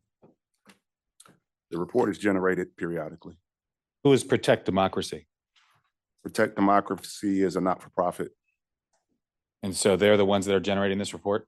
No, Why are they on here? Are you Jensen Hughes? Is that your firm? no.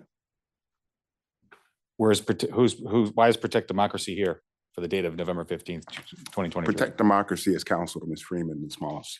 Oh, they're also an attorney? Yes, Okay, I'm sorry. I didn't know. Just asking. yes. So this report, all these pages, this isn't all just Harrison Floyd, is it? Not to my knowledge. Right. It's other people like the Gateway Pundit, correct? I think they mentioned, yeah. All these posts, all these videos, they're in the public domain, are they not? What posts? These videos of Miss Freeman at the Cobb County station. I don't know if all of them are or not. I can't Do you, say. you have no idea whether these things are in the public domain already?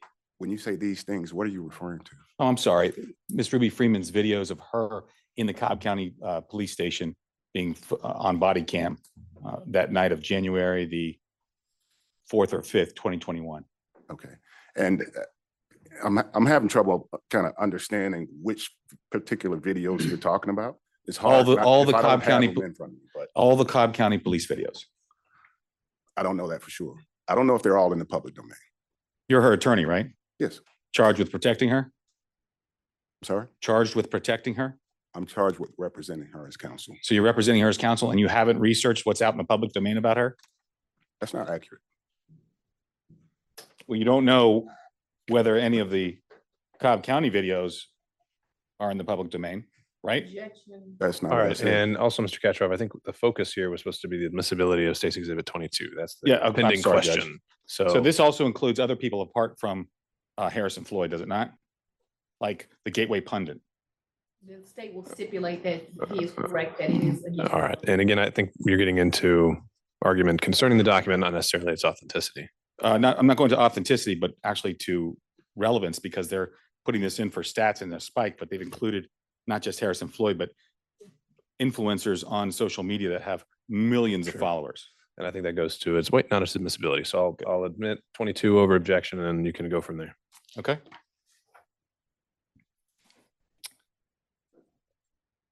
Miss Ruby's address is private, correct? Yes. Phone number is private, correct? When you say private, do you mean? It's not out in public. Well, her address has been out in public, her previous address. And have you spoken to her in the past few days Yes, about this issue? yes. And did she call the police about this issue? No.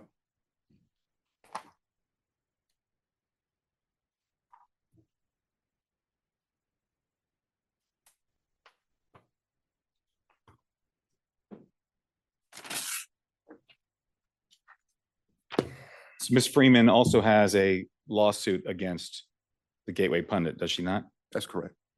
And so this report was generated for that lawsuit? No.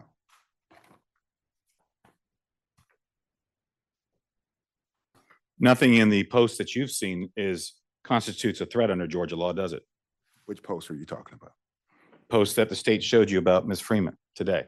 You're gonna have to show me what law you're talking about. I'm not quite sure what you mean when you say a threat under Georgia law. You're an attorney, right? A civil attorney. Civil attorney, but you know what it means to say threats, don't you? I'm very particular about Georgia law. So you don't know what a threat is? I know. Objection asked and answered. Overruled, I don't think we've gotten an answer yet. So what's the question? Do you know what a threat is? I do. There's nothing in his posts that are threatening, is there? No, I disagree. There's nothing in those posts that are intimidating to a reasonable person, are they? I disagree. I'm not talking about the follow-up post. I'm talking about Mr. Harrison Floyd's post. I am too. The threat level on this report doesn't show that the spike came from Harrison Floyd, does it? It does. It shows that the spike came from a conglomeration of sources. Have you read the report? I have. Judge, I have nothing further. You redirect. Question for this witness from the state. Okay, thank you, Mr. Du Bois. Thank you, Judge. That concludes witnesses for the state, and we do have some argument we'd like to make. Of course, Ms. Willis. Any evidence on behalf of the defense? No, Your Honor, we don't need. All right, we are back on the record. Ms. Willis. So I'm gonna waive any opening, closing, and I'll reserve everything until the end. All right, I think state would still have the burden for revocation, so we'll turn it over to the defense. Mr. Kacharoff. Good afternoon, Your Honor. May it please the court. I think if we anchor ourselves to the words of the order that you entered, I think that's dispositive.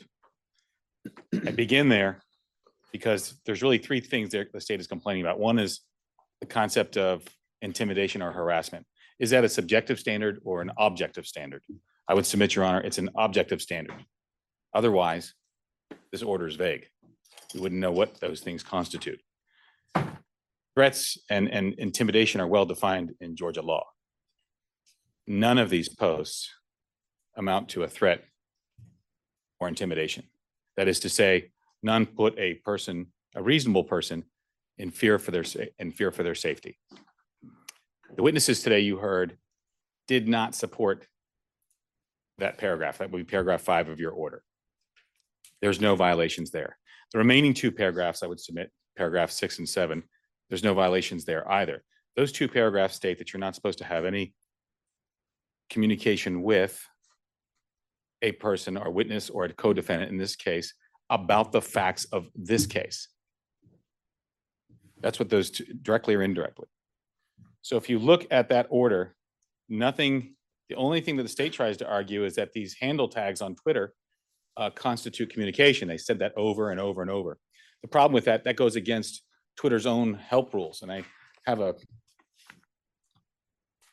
apologize, I actually brought it up my phone, and I would ask the court to take judicial notice of that. And it says the ampersand sign is used to call out usernames in posts. Hello @X. People will use your username to mention you in posts, send you a message, or link to your profile. So that in the Twitterverse, that's used in a wide variety of ways. Sure, but the practical effect is that the person mentioned gets a notification, do they not? They do, Your Honor. And I would submit to you, for instance, Jenna Ellis has 1 million followers. I would submit to you, if you typed in Jenna Ellis and give the money back, you would see hundreds of thousands of independent tweets saying the exact same thing. So I find it hard to believe that Ms. Ellis would have seen that unless she were specifically called out about it, which is the other thing. None of these witnesses here contacted the state. The state shows of its own volition to contact them. But just to be clear, what you're arguing is not so much that it was impossible that Mr. Floyd's comments reached any of these witnesses, just that it was improbable. It was improbable, yes. It could, surely they could see if it shows up in their feed, surely they can see it. But that's the other thing. Were they talking about the facts of this case? And I can go through each one of the Twitter posts that.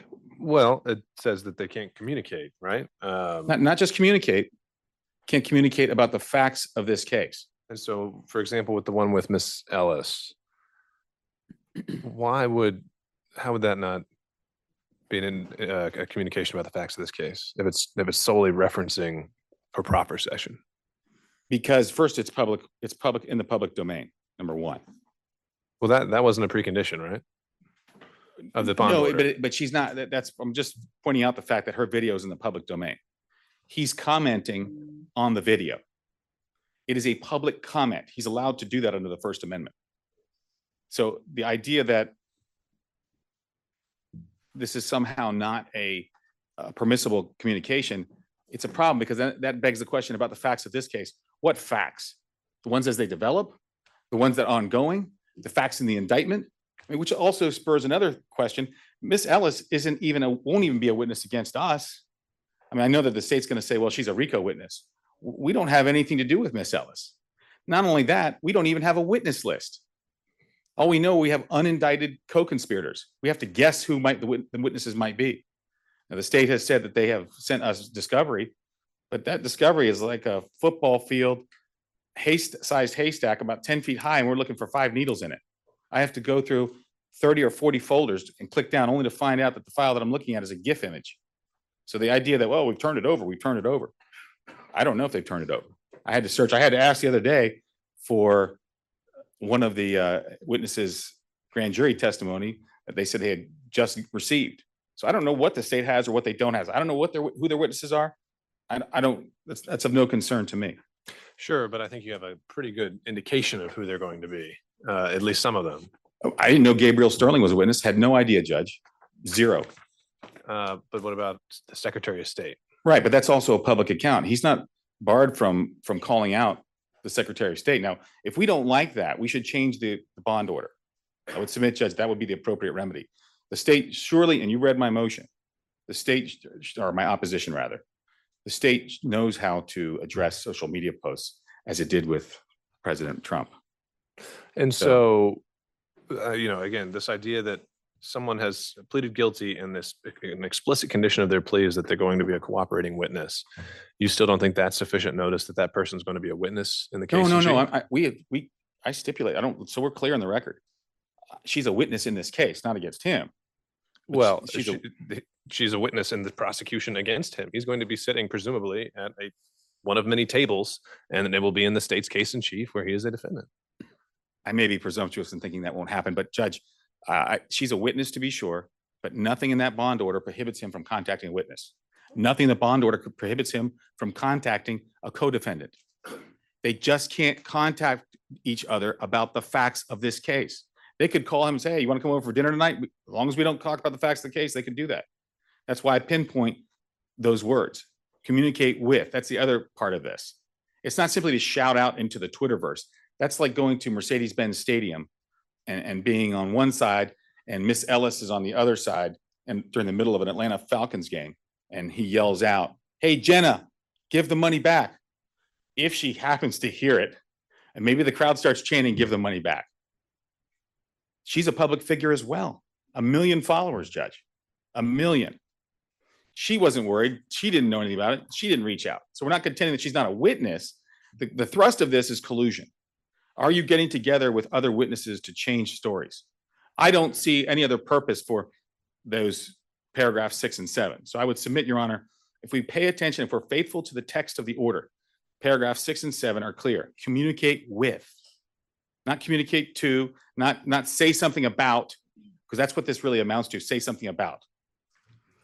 You heard Assistant Chief Hill. I believe his testimony was he didn't know what was in the mind of Mr. Floyd. Mr. Sterling contended that one of the posts, or he agreed, one of the posts he wasn't even sure what case it applied to, but he knew there was another case pending that had sealed ballots in it.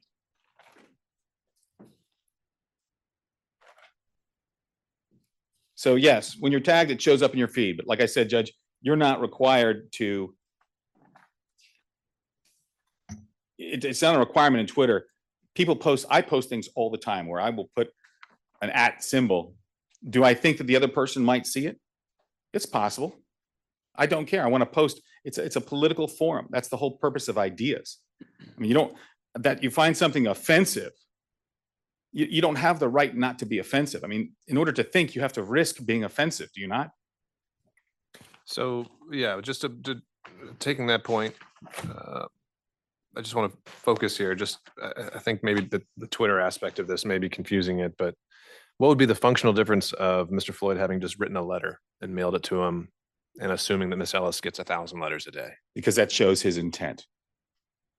His intent is to make direct contact. There's a mechanism in Twitter for direct contact. You can send a message directly to the person, as opposed to the Twitterverse, the forum, the public forum, putting out a political message, a political opinion. He can do all of those things. He can say, I'm innocent. I didn't do this. Now, is he talking about the facts of this case? Well, I'm sure the district attorney will try to use this stuff at trial, perhaps. But Harrison Floyd has never said that anything against Ruby Freeman. By the way, Ruby Freeman doesn't even have a social media post. And I want to bring this report up. I would encourage you, Judge, look at page 2. A majority of these mentions related to commentary about the latest post from the Gateway Pundit regarding Ms. Freeman and Mrs. Moss's alleged participation in election fraud. Her attorney said this report was about his posts, but I don't see how you can compare the two. Gateway Pundit has a slew of followers. His Twitter account is 25,000 people, not 2 million, not 3 million, not the million that Jenna Ellis has, not the 75,000 that Mr. Sterling has, or the 114,000 that Miss Willis has on one of her accounts, and however many others she has on her other account. A lot of this has to do with being in the public domain as well. Nothing in any of the posts that he wrote about Miss Freeman show any threats of intimidation. They are merely statements that he is claiming, I'm innocent, I haven't done anything wrong, which is why I said in my motion, or my opposition rather, that this court should be faithful to the text of the bond order. If we have an issue with it, Judge, we're very amenable. You heard my co-counsel say earlier, all they had to do was call us. Mr. Floyd has come back to Georgia voluntarily. The first time when he turned himself in, he was put in jail, wasn't able to get a bond hearing until Your Honor got involved. And you got back and were able to get him a bond. He appreciates that immensely. He came back today just because I told him to. He's a law-abiding citizen. Yes, there are some other things pending, but that has nothing to do with this hearing. Zero. If the court tells him, look, I want you to tone it down, I don't want you to mention Ruby Freeman, he'll do what you tell him to do. It's not that at that point, it's not about a First Amendment argument. We'll let that go, Judge. If his rights to speech are in jeopardy versus his freedoms and liberty, his personal restraint, Judge, he's going to opt for his personal liberty. So I would submit, Your Honor, that this whole tactic is somewhat of a retaliation. If you look at when the motion was generated, I believe the motion was generated on the November 15th, just after this court's hearing, because we received it 2 hours after the court's hearing on the protective order. Ms. Willis was in DC. She personally signed the motion, or they put her signature on it. She was attending an event with a women's summit and also a fundraiser. But the reason why I say it was cobbled together hastily was because Jenna Ellis's post is on the 13th, and she says she saw it a couple of days later. Well, I would submit, Your Honor, that she was raised, the awareness of that was raised to her by the state. I just don't see 1 million followers, how that could happen. And so with that, Judge, I would just check one thing here.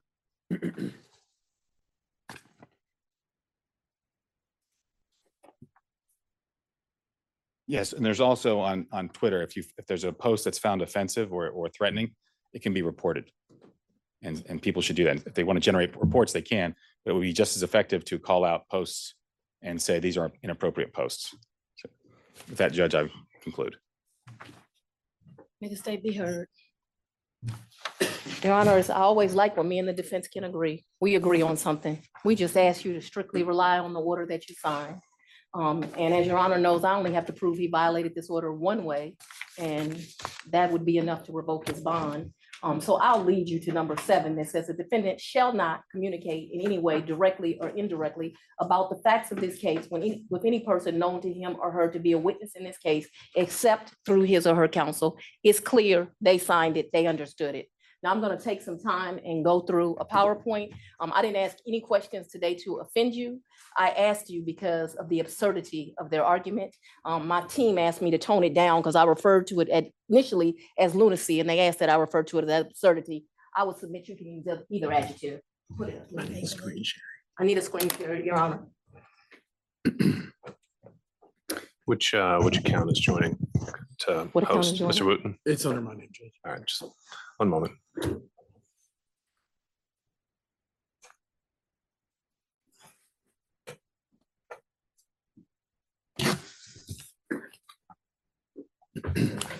Your Honor, I apologize for that. Ms. Willis limited to the scope of my argument, or is she going to be? We'll see if there's a point that needs to, we can go back and forth and back and forth. We don't need to have strict guardrails for argument.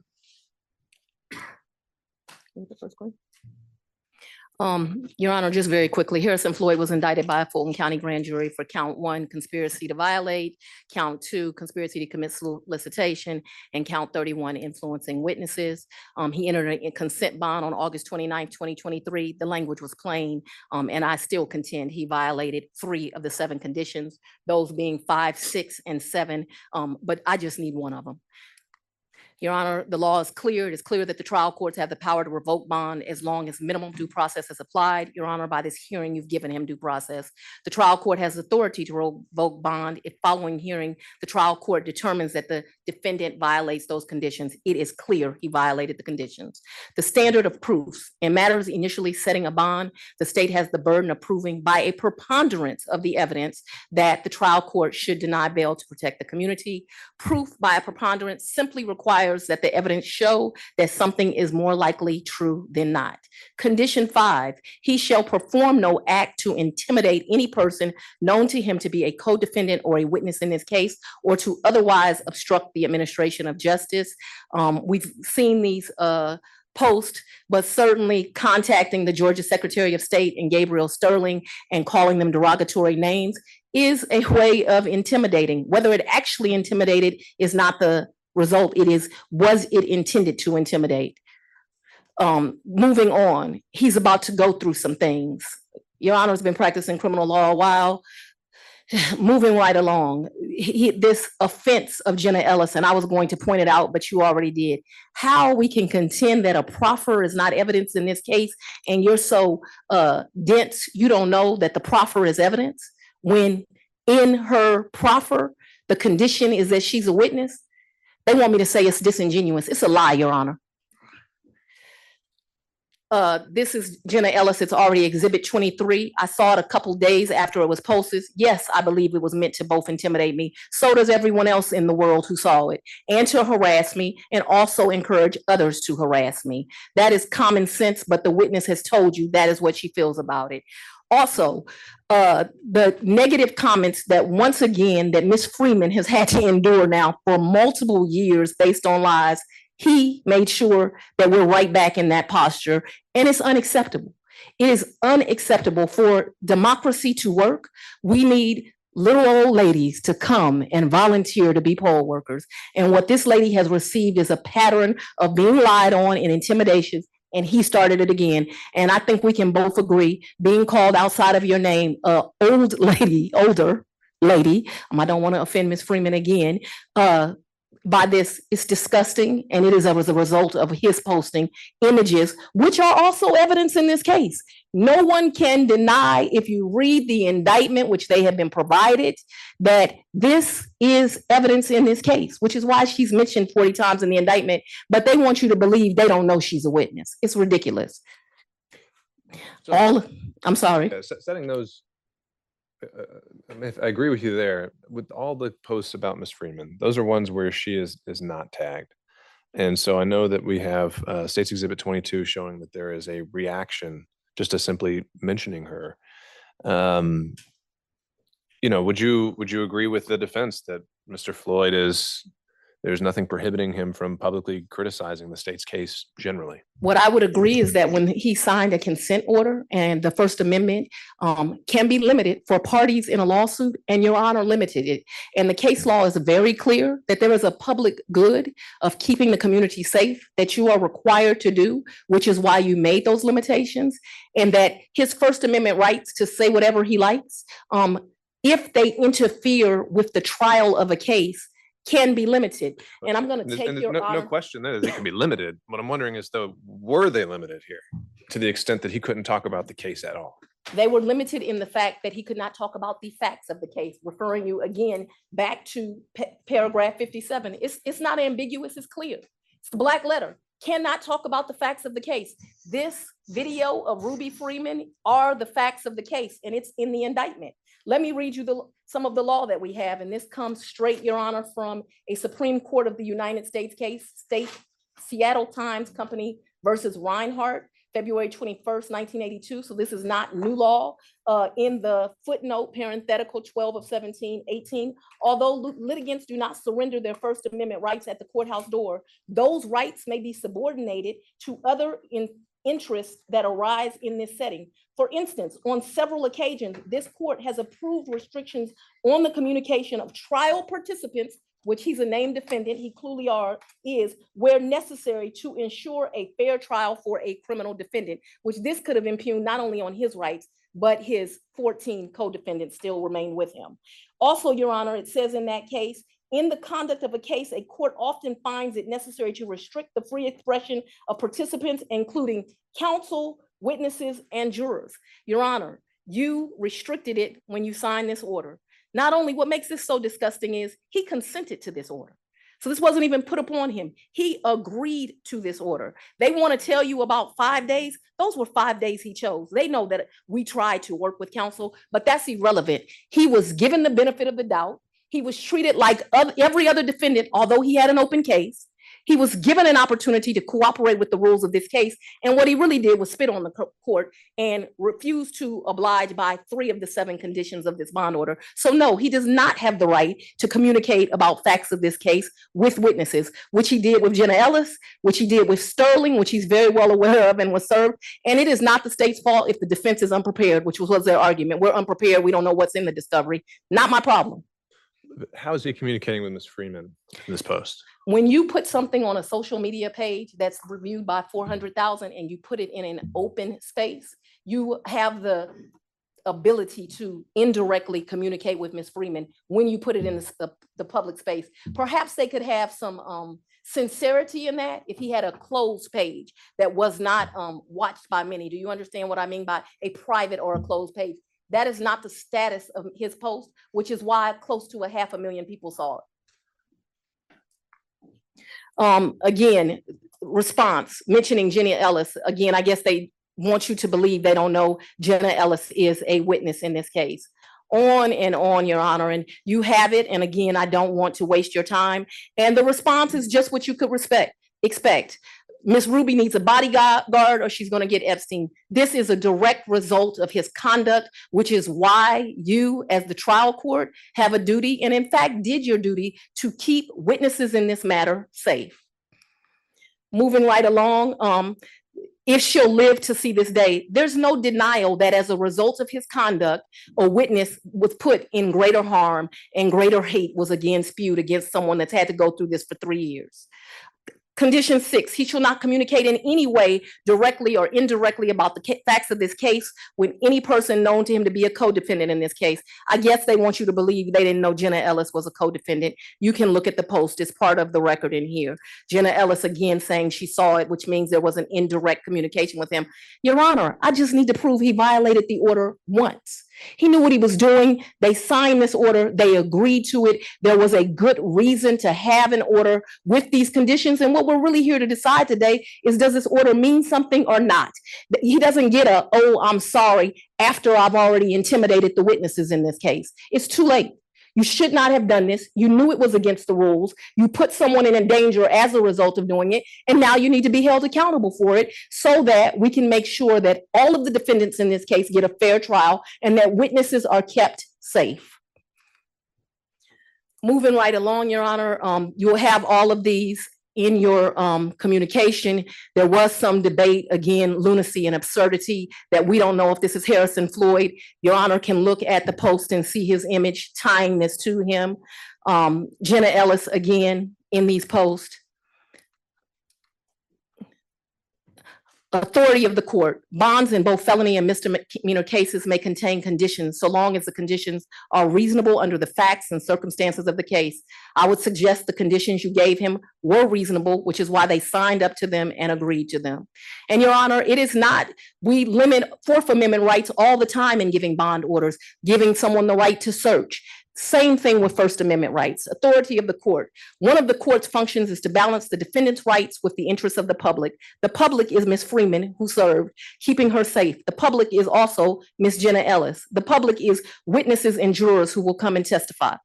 Here, the bond conditions are not arbitrary and capricious because the conditions are a reasonable response to the trial court's functioning of balancing the defendant's rights with the public safety interest while avoiding the intimidation of prosecution witnesses, which was the exact purpose here. But Your Honor doesn't have to find it was intimidating. You can say, you know what, calling witnesses pieces of shit, it don't even matter. I don't find that to be intimidating. Do you find they communicated? Do you find that they communicated with co-defendants? Do you find they communicated with witnesses? If you find that, then you find that he violated the bond order, and you have to decide, do we have an interest as a society in keeping witnesses in this case safe? Do we have an interest in this case of keeping the other defendants from having a fair trial? Authority of the court. Although litigants do not surrender their First Amendment rights at the courthouse door, those rights may be subordinated to other interests that arise in this setting. For instance, on several occasions, this court has approved restriction on the communications of trial participants, which he is, where necessary to ensure a fair trial for a criminal defendant. There are other criminal defendants in this case. In the conduct of a case, the court often finds it necessary to restrict the free expression of participants, including counsel, witnesses, and jurors. Again, the site for that is Seattle Times versus Reinhart, 467 U.S. 20, 1984. Defendant Floyd violated his bond, and it should be revoked. OCGA Ayala sets out 4 factors a court must consider when setting a bond, including he violated 3 of the 4. His rhetoric poses a significant threat or danger to witnesses in this case and the community. He poses a significant risk of committing a felony committing trial. He poses a significant risk of intimidating witnesses and otherwise obstructing the administration of judges. The absurdity of the defendant's argument.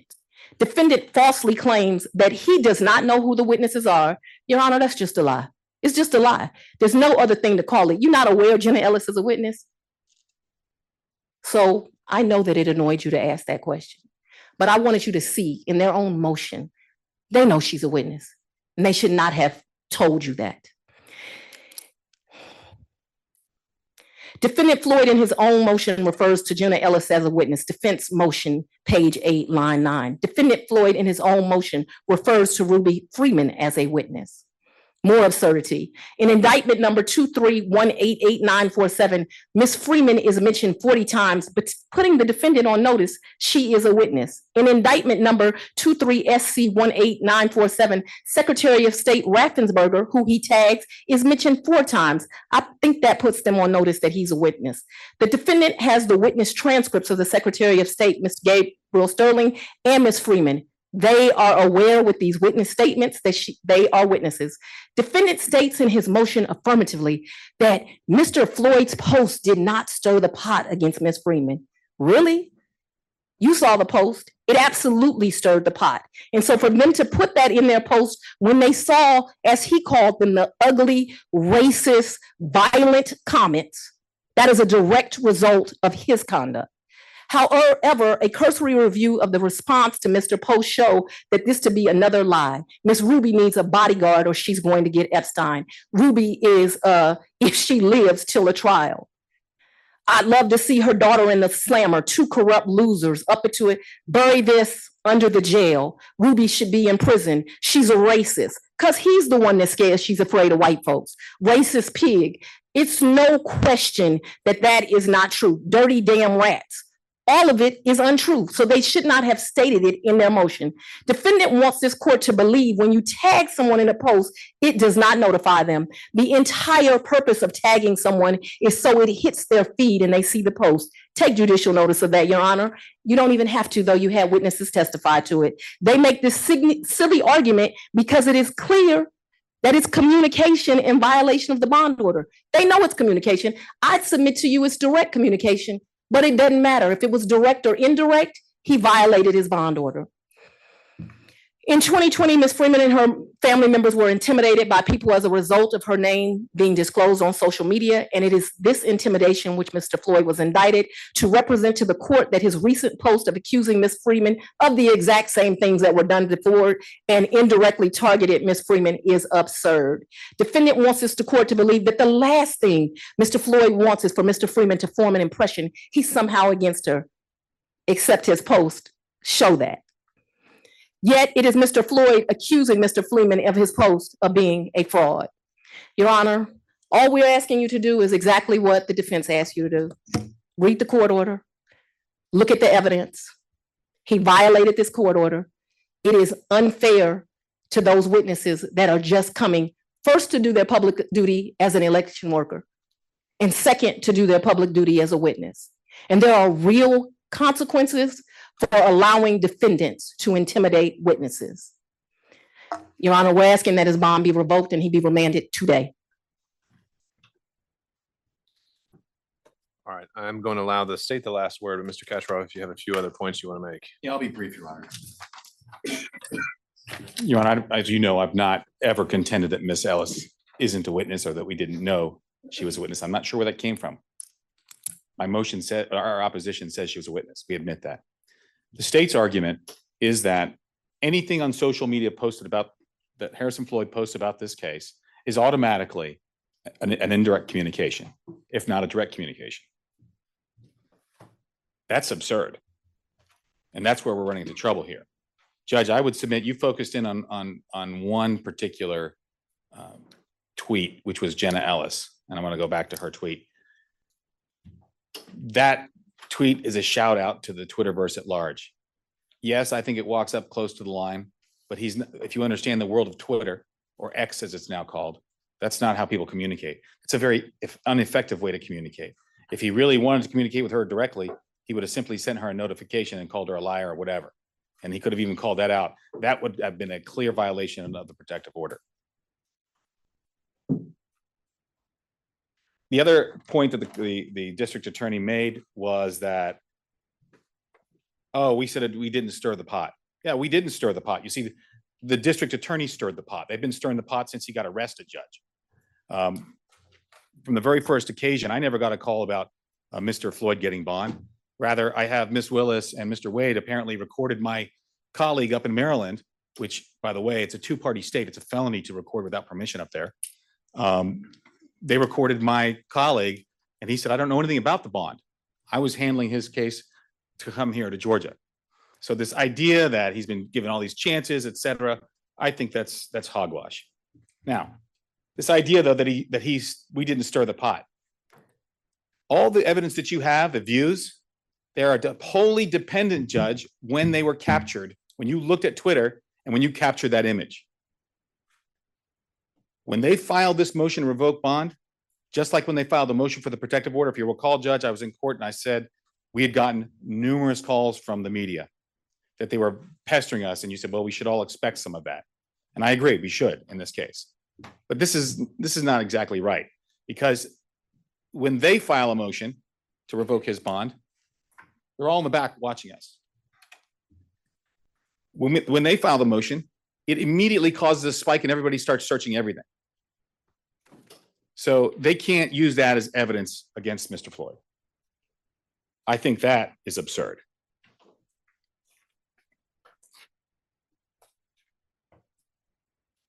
The other thing I would leave you with, Judge, I really believe that the words of this court order are pretty clear. And I think the only thing that you have to discuss or to analyze today is whether you believe he was communicating with Jenna Ellis in that one post. I think that's the only issue that you are faced with, because it's an indirect tag. Now, it's not an indirect communication, and as I've said, the Twitter help file is just dispositive on that. It's a shout out to the Twitterverse. Could it be used as a direct communication? Well, indirect, I'm sure it could be used as an indirect communication. But if you search yourself, Judge, and look up Jenna Ellis and send the money back, I think she raised over $200,000 and before she entered her plea, you'll find hundreds of thousands of posts telling her to give it back. Now, maybe she was directed to Mr. Floyd's at some point by the state. I don't know. We don't, and we should not chill speech. He has the right to make political speech. He has the right to talk about the facts of this case in Twitter, as long as he doesn't communicate with another defendant or a witness. Now, we don't know all the witnesses that are in this case. Like I told you before, I know a fair number of them, but I have a list of unindicted co-conspirators that I'm just trying to figure out who they are. We don't exactly know. I don't have a matrix of that. If we do, it's in the discovery somewhere, and we're still searching through that morass of information. So you were not provided the witness list used during the trial we had prepared for Mr. Chesbrough? No, I was not, Judge. I don't recall getting that list at all.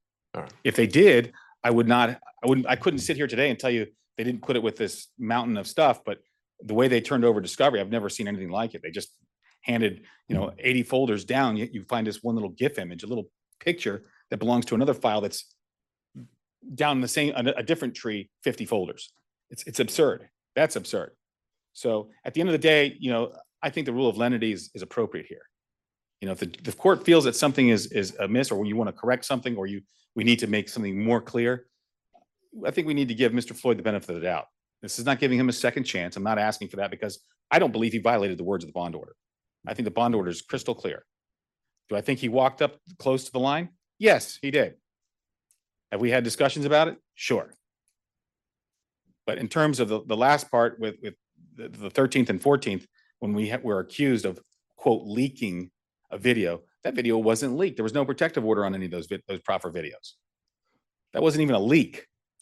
Yet Mr. Floyd's November 13th and 14th posts are responding to that purported leak because the district attorney absurdly put in a typo from my colleague where he said, we are the source of the leak. And he then sent another email back pretty quickly that said, we are not the source of the leak. I'm sorry, that was a typo. I typed too fast. They did mention that it was a typo in their motion, but they only included one email. The press picked up on that one email and things started to go crazy. That's the nature of this case. So if we're going to limit speaking, every time Miss Willis goes to Washington, D.C. and attends one of these events, we get spikes in Twitter. The same time that he was making these other comments, that's when she was in D.C. at these events. So the words of the court's order are clear. The burden has not been met by the state I'm positive the burden has not been met for the concept of intimidation. That's a legal definition under Georgia law. And it requires one to be objectively and put in reasonable fear of harm by the words that were spoken, not by responses, not by any of that stuff. And then with respect to the last two, paragraphs 6 and 7, you won't communicate with. It means alongside, I won't go to this man and say, I communicate with you. I want to talk to you. As opposed to me addressing you here, knowing full well he can hear me. And saying, well, John Morrison is our co-counsel. I'm not communicating with him, but he can hear it. So the idea that he didn't communicate with about the facts of this case, as I want to express to Your Honor one more time, it's not that he can't talk to a witness or a co-defendant. What Ms. Willis said about that is absolutely incorrect. That's not even what the court order says. The court order is specific. You cannot talk to another witness or co-defendant. You cannot communicate with them about the facts of this case.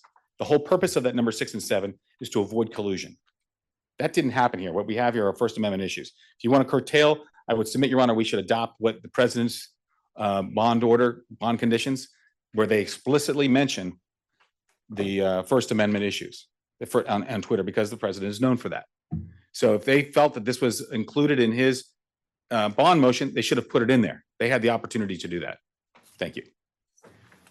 Your Honor, I'm not going to be long. The bottom line is the defendant didn't respect the order of this court. He violated it.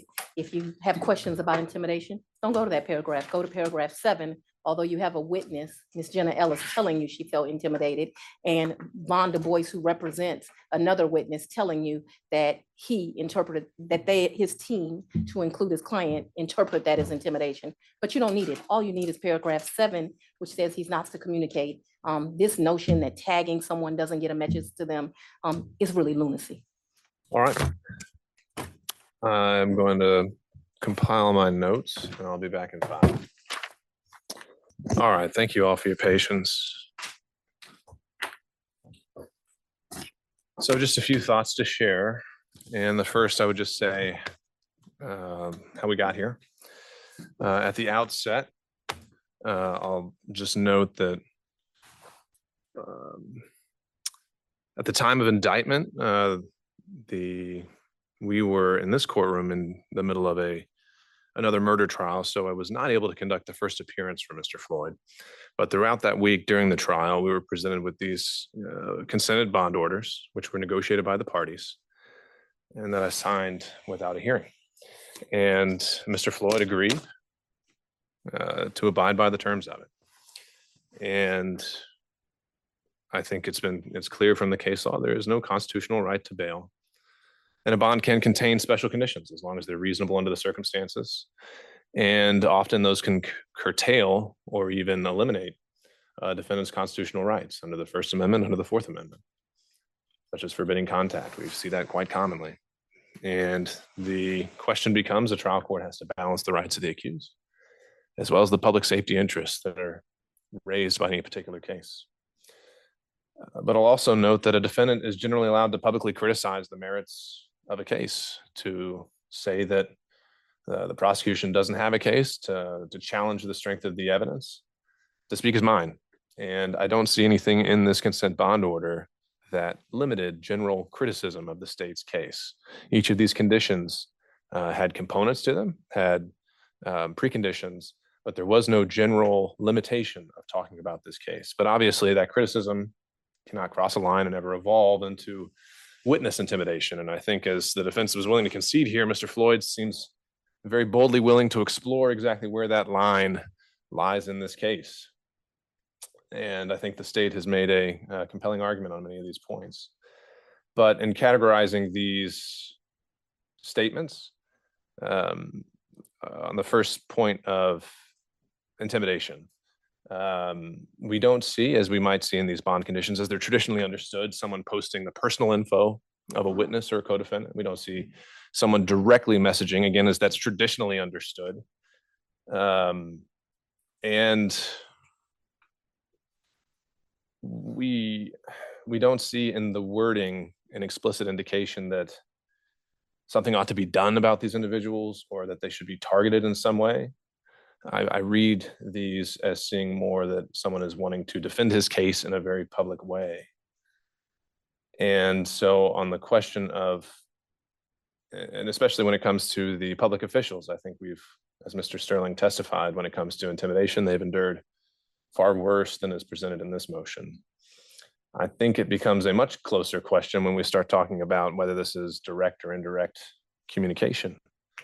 And we're getting into also kind of a question of, at what point is someone responsible for the response of others? And I don't know if those are necessarily settled questions under the traditional bond limitations that we used and the phrasing that we used in this case. And ultimately, I think that, first of all, the defense argument that there's no knowledge that these were potential witnesses, that's not an argument that I'm buying. I think that we can't hide behind a veil of ignorance when certain witnesses have testified before the special grand jury, or are very much known to be involved in the facts of this case, or just recently pleaded guilty and were known to have a public cooperation provision. I also think that when we're talking about the facts of this case, that is a broadly understood term. And if someone is just denigrating another person who's known to be a witness and talking in reference to their proffer, that's also satisfying that precondition. But when it comes to the question of indirect communication, again, I think it comes down to, while there may, I do think that in several instances here, there has been a technical violation of Mr. Floyd's bond, and that communications he made wound up before the eyes and ears of potential witnesses and co-defendants. But not every violation compels revocation. And so I am stuck on the question of notice, and that the bond conditions as written, in my mind, were not specific enough to account for the nuances of social media. So I think the ultimate result of today's hearing is that it's very clear to me that this bond needs to be modified. And I think it needs to specifically prohibit any public comment concerning Ms. Freeman, concerning her daughter, and concerning other witnesses that need to be included, because even if he's not directly or indirectly communicating with him, however we define that term, I think the public safety interests raised as a result of today's hearing indicate that his actions have a consequence. And because he's under the conditions of this bond order, the court has the ability to curtail and protect that interest. So ultimately, what I would be asking for is for a recommendation from the state, but I would also allow the defense to respond of exactly how they would propose adding or modifying these bond conditions. And I will then take those under advisement and enter a modification on the record. And nothing from today's hearing should be seen as curtailing the state's ability to refile such a bond revocation motion immediately upon an additional violation. And I think that it also is very much dependent on the specific facts of the tweets and communications at issue here. And it can't be so broadly defined to cover all other co-defendants. So on the issue of modification, I think that's something that we can revisit and let time to consider, unless there's something the parties would like to address now and want the court to be able to consider specifically what they would like to see as a modification, or that's something we can follow up, but the court is available and ready to enter that as soon as it's conveyed. Anything, Ms. Willis, that you would like to add? Obviously, we're very concerned about the safety of Ms. Ruby Freeman. She has clearly endured enough. And this conduct is not just chilling to her, it's chilling to other people who would want to serve in her capacity. So, you know, we respect the ruling of the court, but take exception. This defendant is very well aware of what happens when he tweets about Ms. Freeman. We do not believe it is appropriate for him to make derogatory comments about anyone. He can publicly criticize me all he wants. I don't value his opinion, it doesn't matter. But what he may not do is publicly do things that intimidate witnesses. And so that needs to be clear. He should not be able to tag them so that they are communicated with, or put them in open space so that Ruby Freeman now may have to move again and get another advisement from the FBI. And so I would ask that before Your Honor leaves here today, that my team be allowed to sit down, that the defendant personally sign off on an agreement stating that an initial each clause, so that it can be made more clear that he should not contact and intimidate witnesses in this case. I don't have any concerns with what you've raised. Mr. Morrison, Mr. Katroff. Briefly, Judge, I'm not going to sit down and initial language that I haven't seen, number one, or had time to look at, cogitate, ruminate, pontificate over. I think the appropriate thing for us to do is what you've suggested. We'll submit our orders. If you take what you think is appropriate and reasonable and enter it that way. Well, then I'd ask you stepping back today, and then when we can get it worked out, then he can be loose. Well, I think there's still time to the day. Why don't we see how far we get? I'm not going anywhere. And again, I don't think we're writing a treatise here, but I think there needs to be something more explicit and a little bit more definite, and it can be as all encompassing as we need it to be. And if we need to go back on the record about that, we can. All right, we remain on the record, and I've been provided with a proposed modified bond order for Mr. Floyd by the state. And was there anything for me to review from the defense? Yes, Your Honor. I did see their work. We have just a few bullet points that we felt. Okay. Can we get do we have an extra copy? Can we print off another? Well, are we able to see those recommendations? Sure. No, well, yeah, I haven't seen those. And if we could give I think there's a good bit for the defense to consider and digest here. I'll just note for the record, the defense proposal here is handwritten that says no tags, no DMs, emails, texts, or calls. No Ruby or daughter, but can respond if Ruby says something about Harrison. State provides a comprehensive list of witnesses, but Harrison can respond if mentioned by a witness. No statements by the state that criticizes Harrison. Do you think we're going to dive in? I think we're ready to dive in. Okay. All right. Well, let's use the state's modified bond order as our working copy. And we can just try to go through this paragraph by paragraph. As I read it, 1 through 9 on the first page are essentially duplicative of the original bond order. Any concerns with 1 through 9? Yes, Your Honor, specifically I don't believe number 2 and number 5 were included in the bond order. Those two are different. There was he has to report. I don't know if I brought my original copy out. The only reason why I say that is he does report it. Yeah, that one does seem familiar. Okay. You probably know that guy. Okay, yeah, that's not. Okay. Travel back and forth. Okay, right. Then number 5 shall have no contact. That's different than the order. Sure. I don't think that's appropriate. I think the issue here is shouldn't be, well, we obviously, we don't want him to make statements that would inflame folks one way or the other. Go after somebody. That's the intimidation one. That's weird. I think that no contact order, almost like a protective order. That's a little bit extreme. If the president were to call him, he couldn't talk to the president because this would be a no contact order.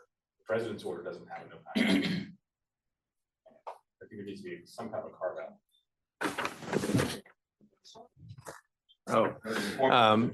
Hold on a second. Just remember, y'all, we're on the record, and so we need to make sure that we're speaking into the microphone because our court reporter is remote. Okay, so just to note, so originally we had as shall not communicate in any way with any person known to be a witness or a co-defendant except through counsel.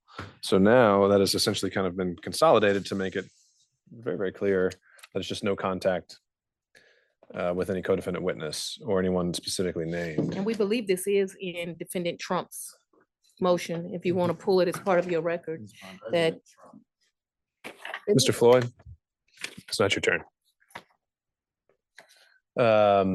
So it's in the co-defendant's bond order. It is in the co-defendant's bond order. All right, so Mr.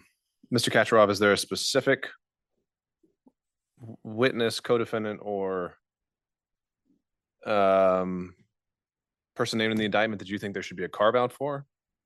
First of all, for those that are respecting counts 30 to 31 for sure, that would be Stephen Lee. That would be Trevion Foodie. Unindicted co-conspirator number 23, who we believe to be Harrison Douglas. All right, but just so I'm clear beforehand. Remember, it was no direct or indirect communication about the facts of this case. This is absolutely no contact period. Sure. So that's the difference.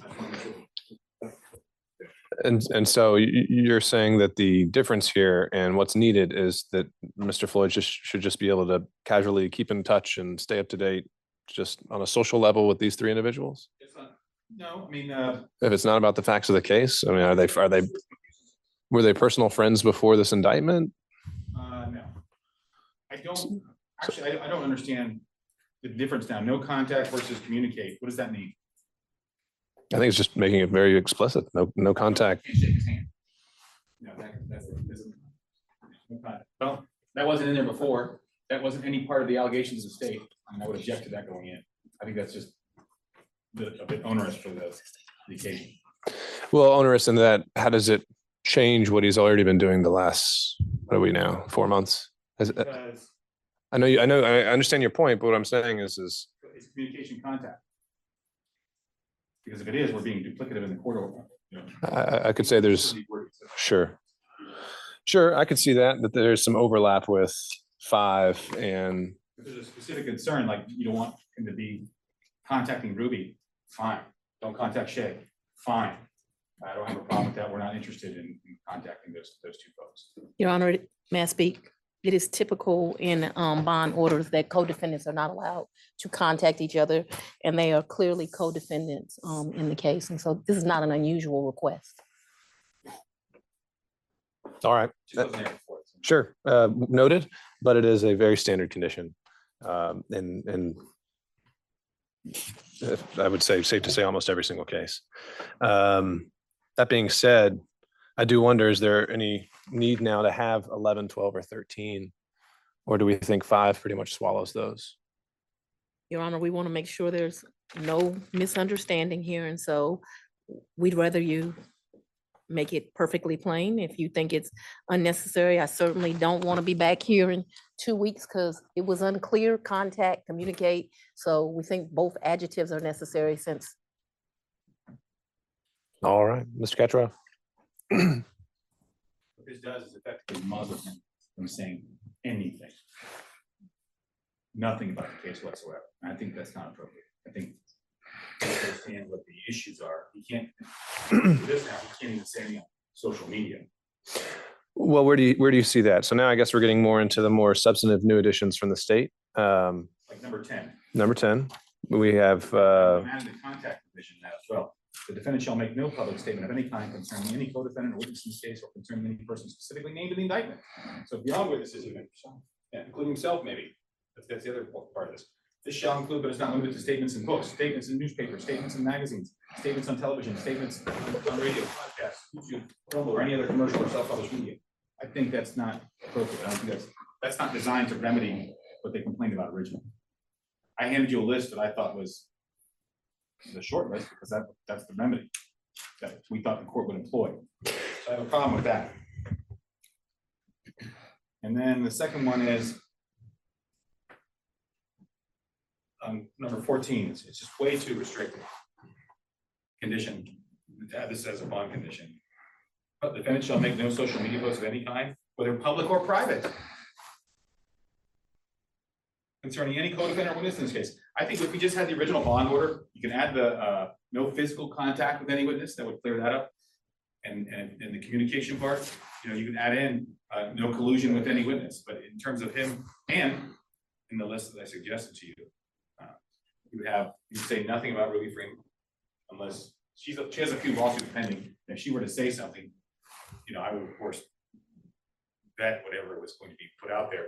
But the idea being that he could respond and say he doesn't find this to be true, or he finds it to be true, or what have you. So I don't think 14 is appropriate because it's so restrictive on social media. And again, give me specifics. What is it exactly that you think he should and wants to be able to do that 14 precludes? If he wants to get interviewed by a reporter and to talk about how this case came about, what he did in this case, I can't believe the district attorney would object to that. They'd probably watch it, catalog everything he said. Or if he wanted to get on social media and say, Miss Willis is not a nice person. She did this, and she doesn't care what he says. She said that. But if he went on there and said, what she said about me in this case is not true, or what the evidence that I've seen on the internet concerning X, Y, and Z is not true, he should be able to respond to that. Otherwise, you're just muzzling him and stopping him from talking at all. That's what the state's order does. They want to muzzle him. Ms. Willis. Your Honor, this bond order does not mention District Attorney Fonnie Willis at all. I've stated on the record, he can say whatever he like on any post he'd like about me.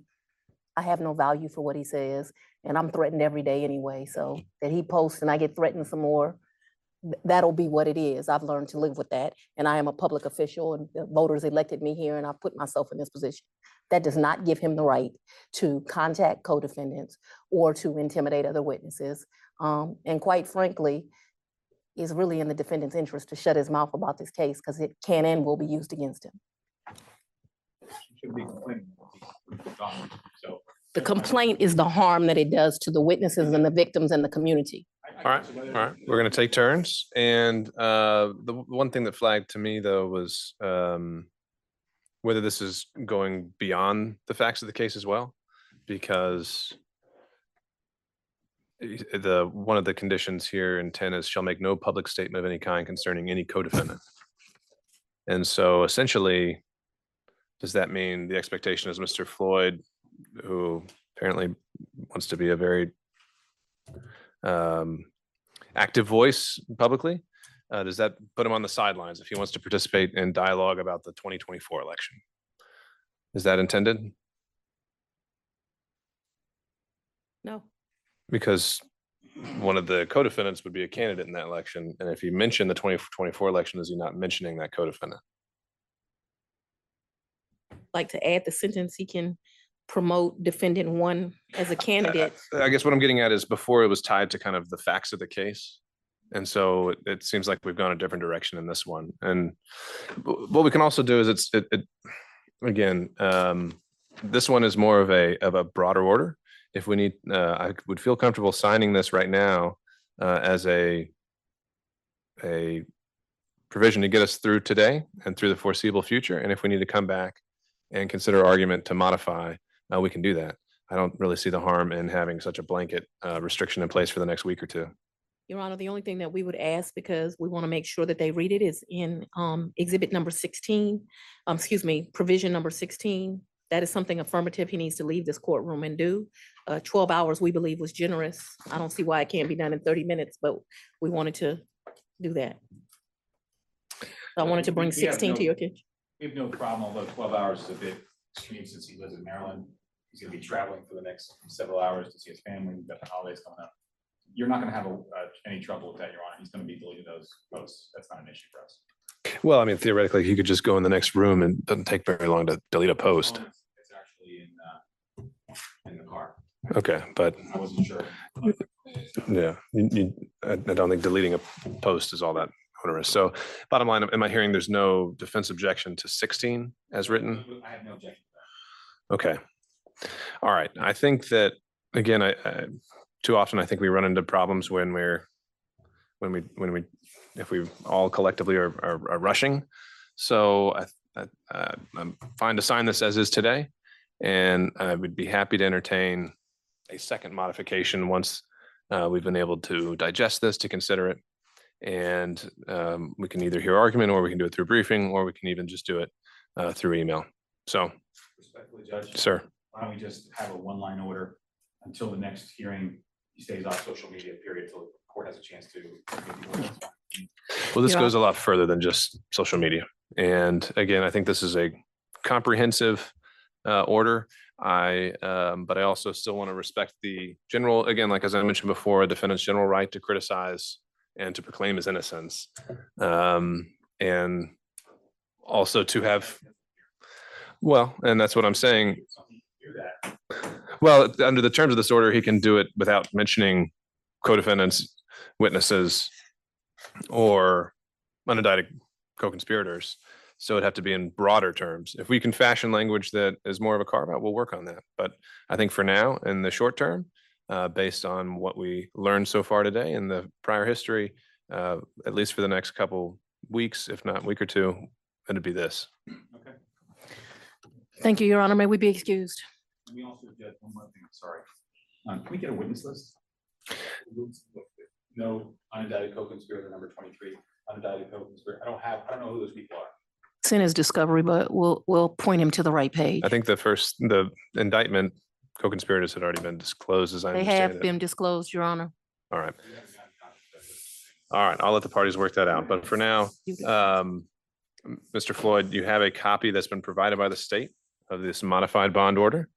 I'm letting you know that I'm signing it as written by the state, and it may be modified again in the future, but for now, everything in this bond order is going to be in place upon signature, and you'll be expected to abide by it. Is that understood? All right, thank you, Mr. Floyd. Lawfare No Bull is produced in cooperation with the Brookings Institution and Goat Rodeo. You can support Lawfare's suite of podcasts by joining our Patreon at www.patreon.com/lawfare. That's www.patreon.com/lawfare. You should rate and review Lawfare No Bull wherever you found us, and you should share us on all the social medias. And as always, thanks for listening.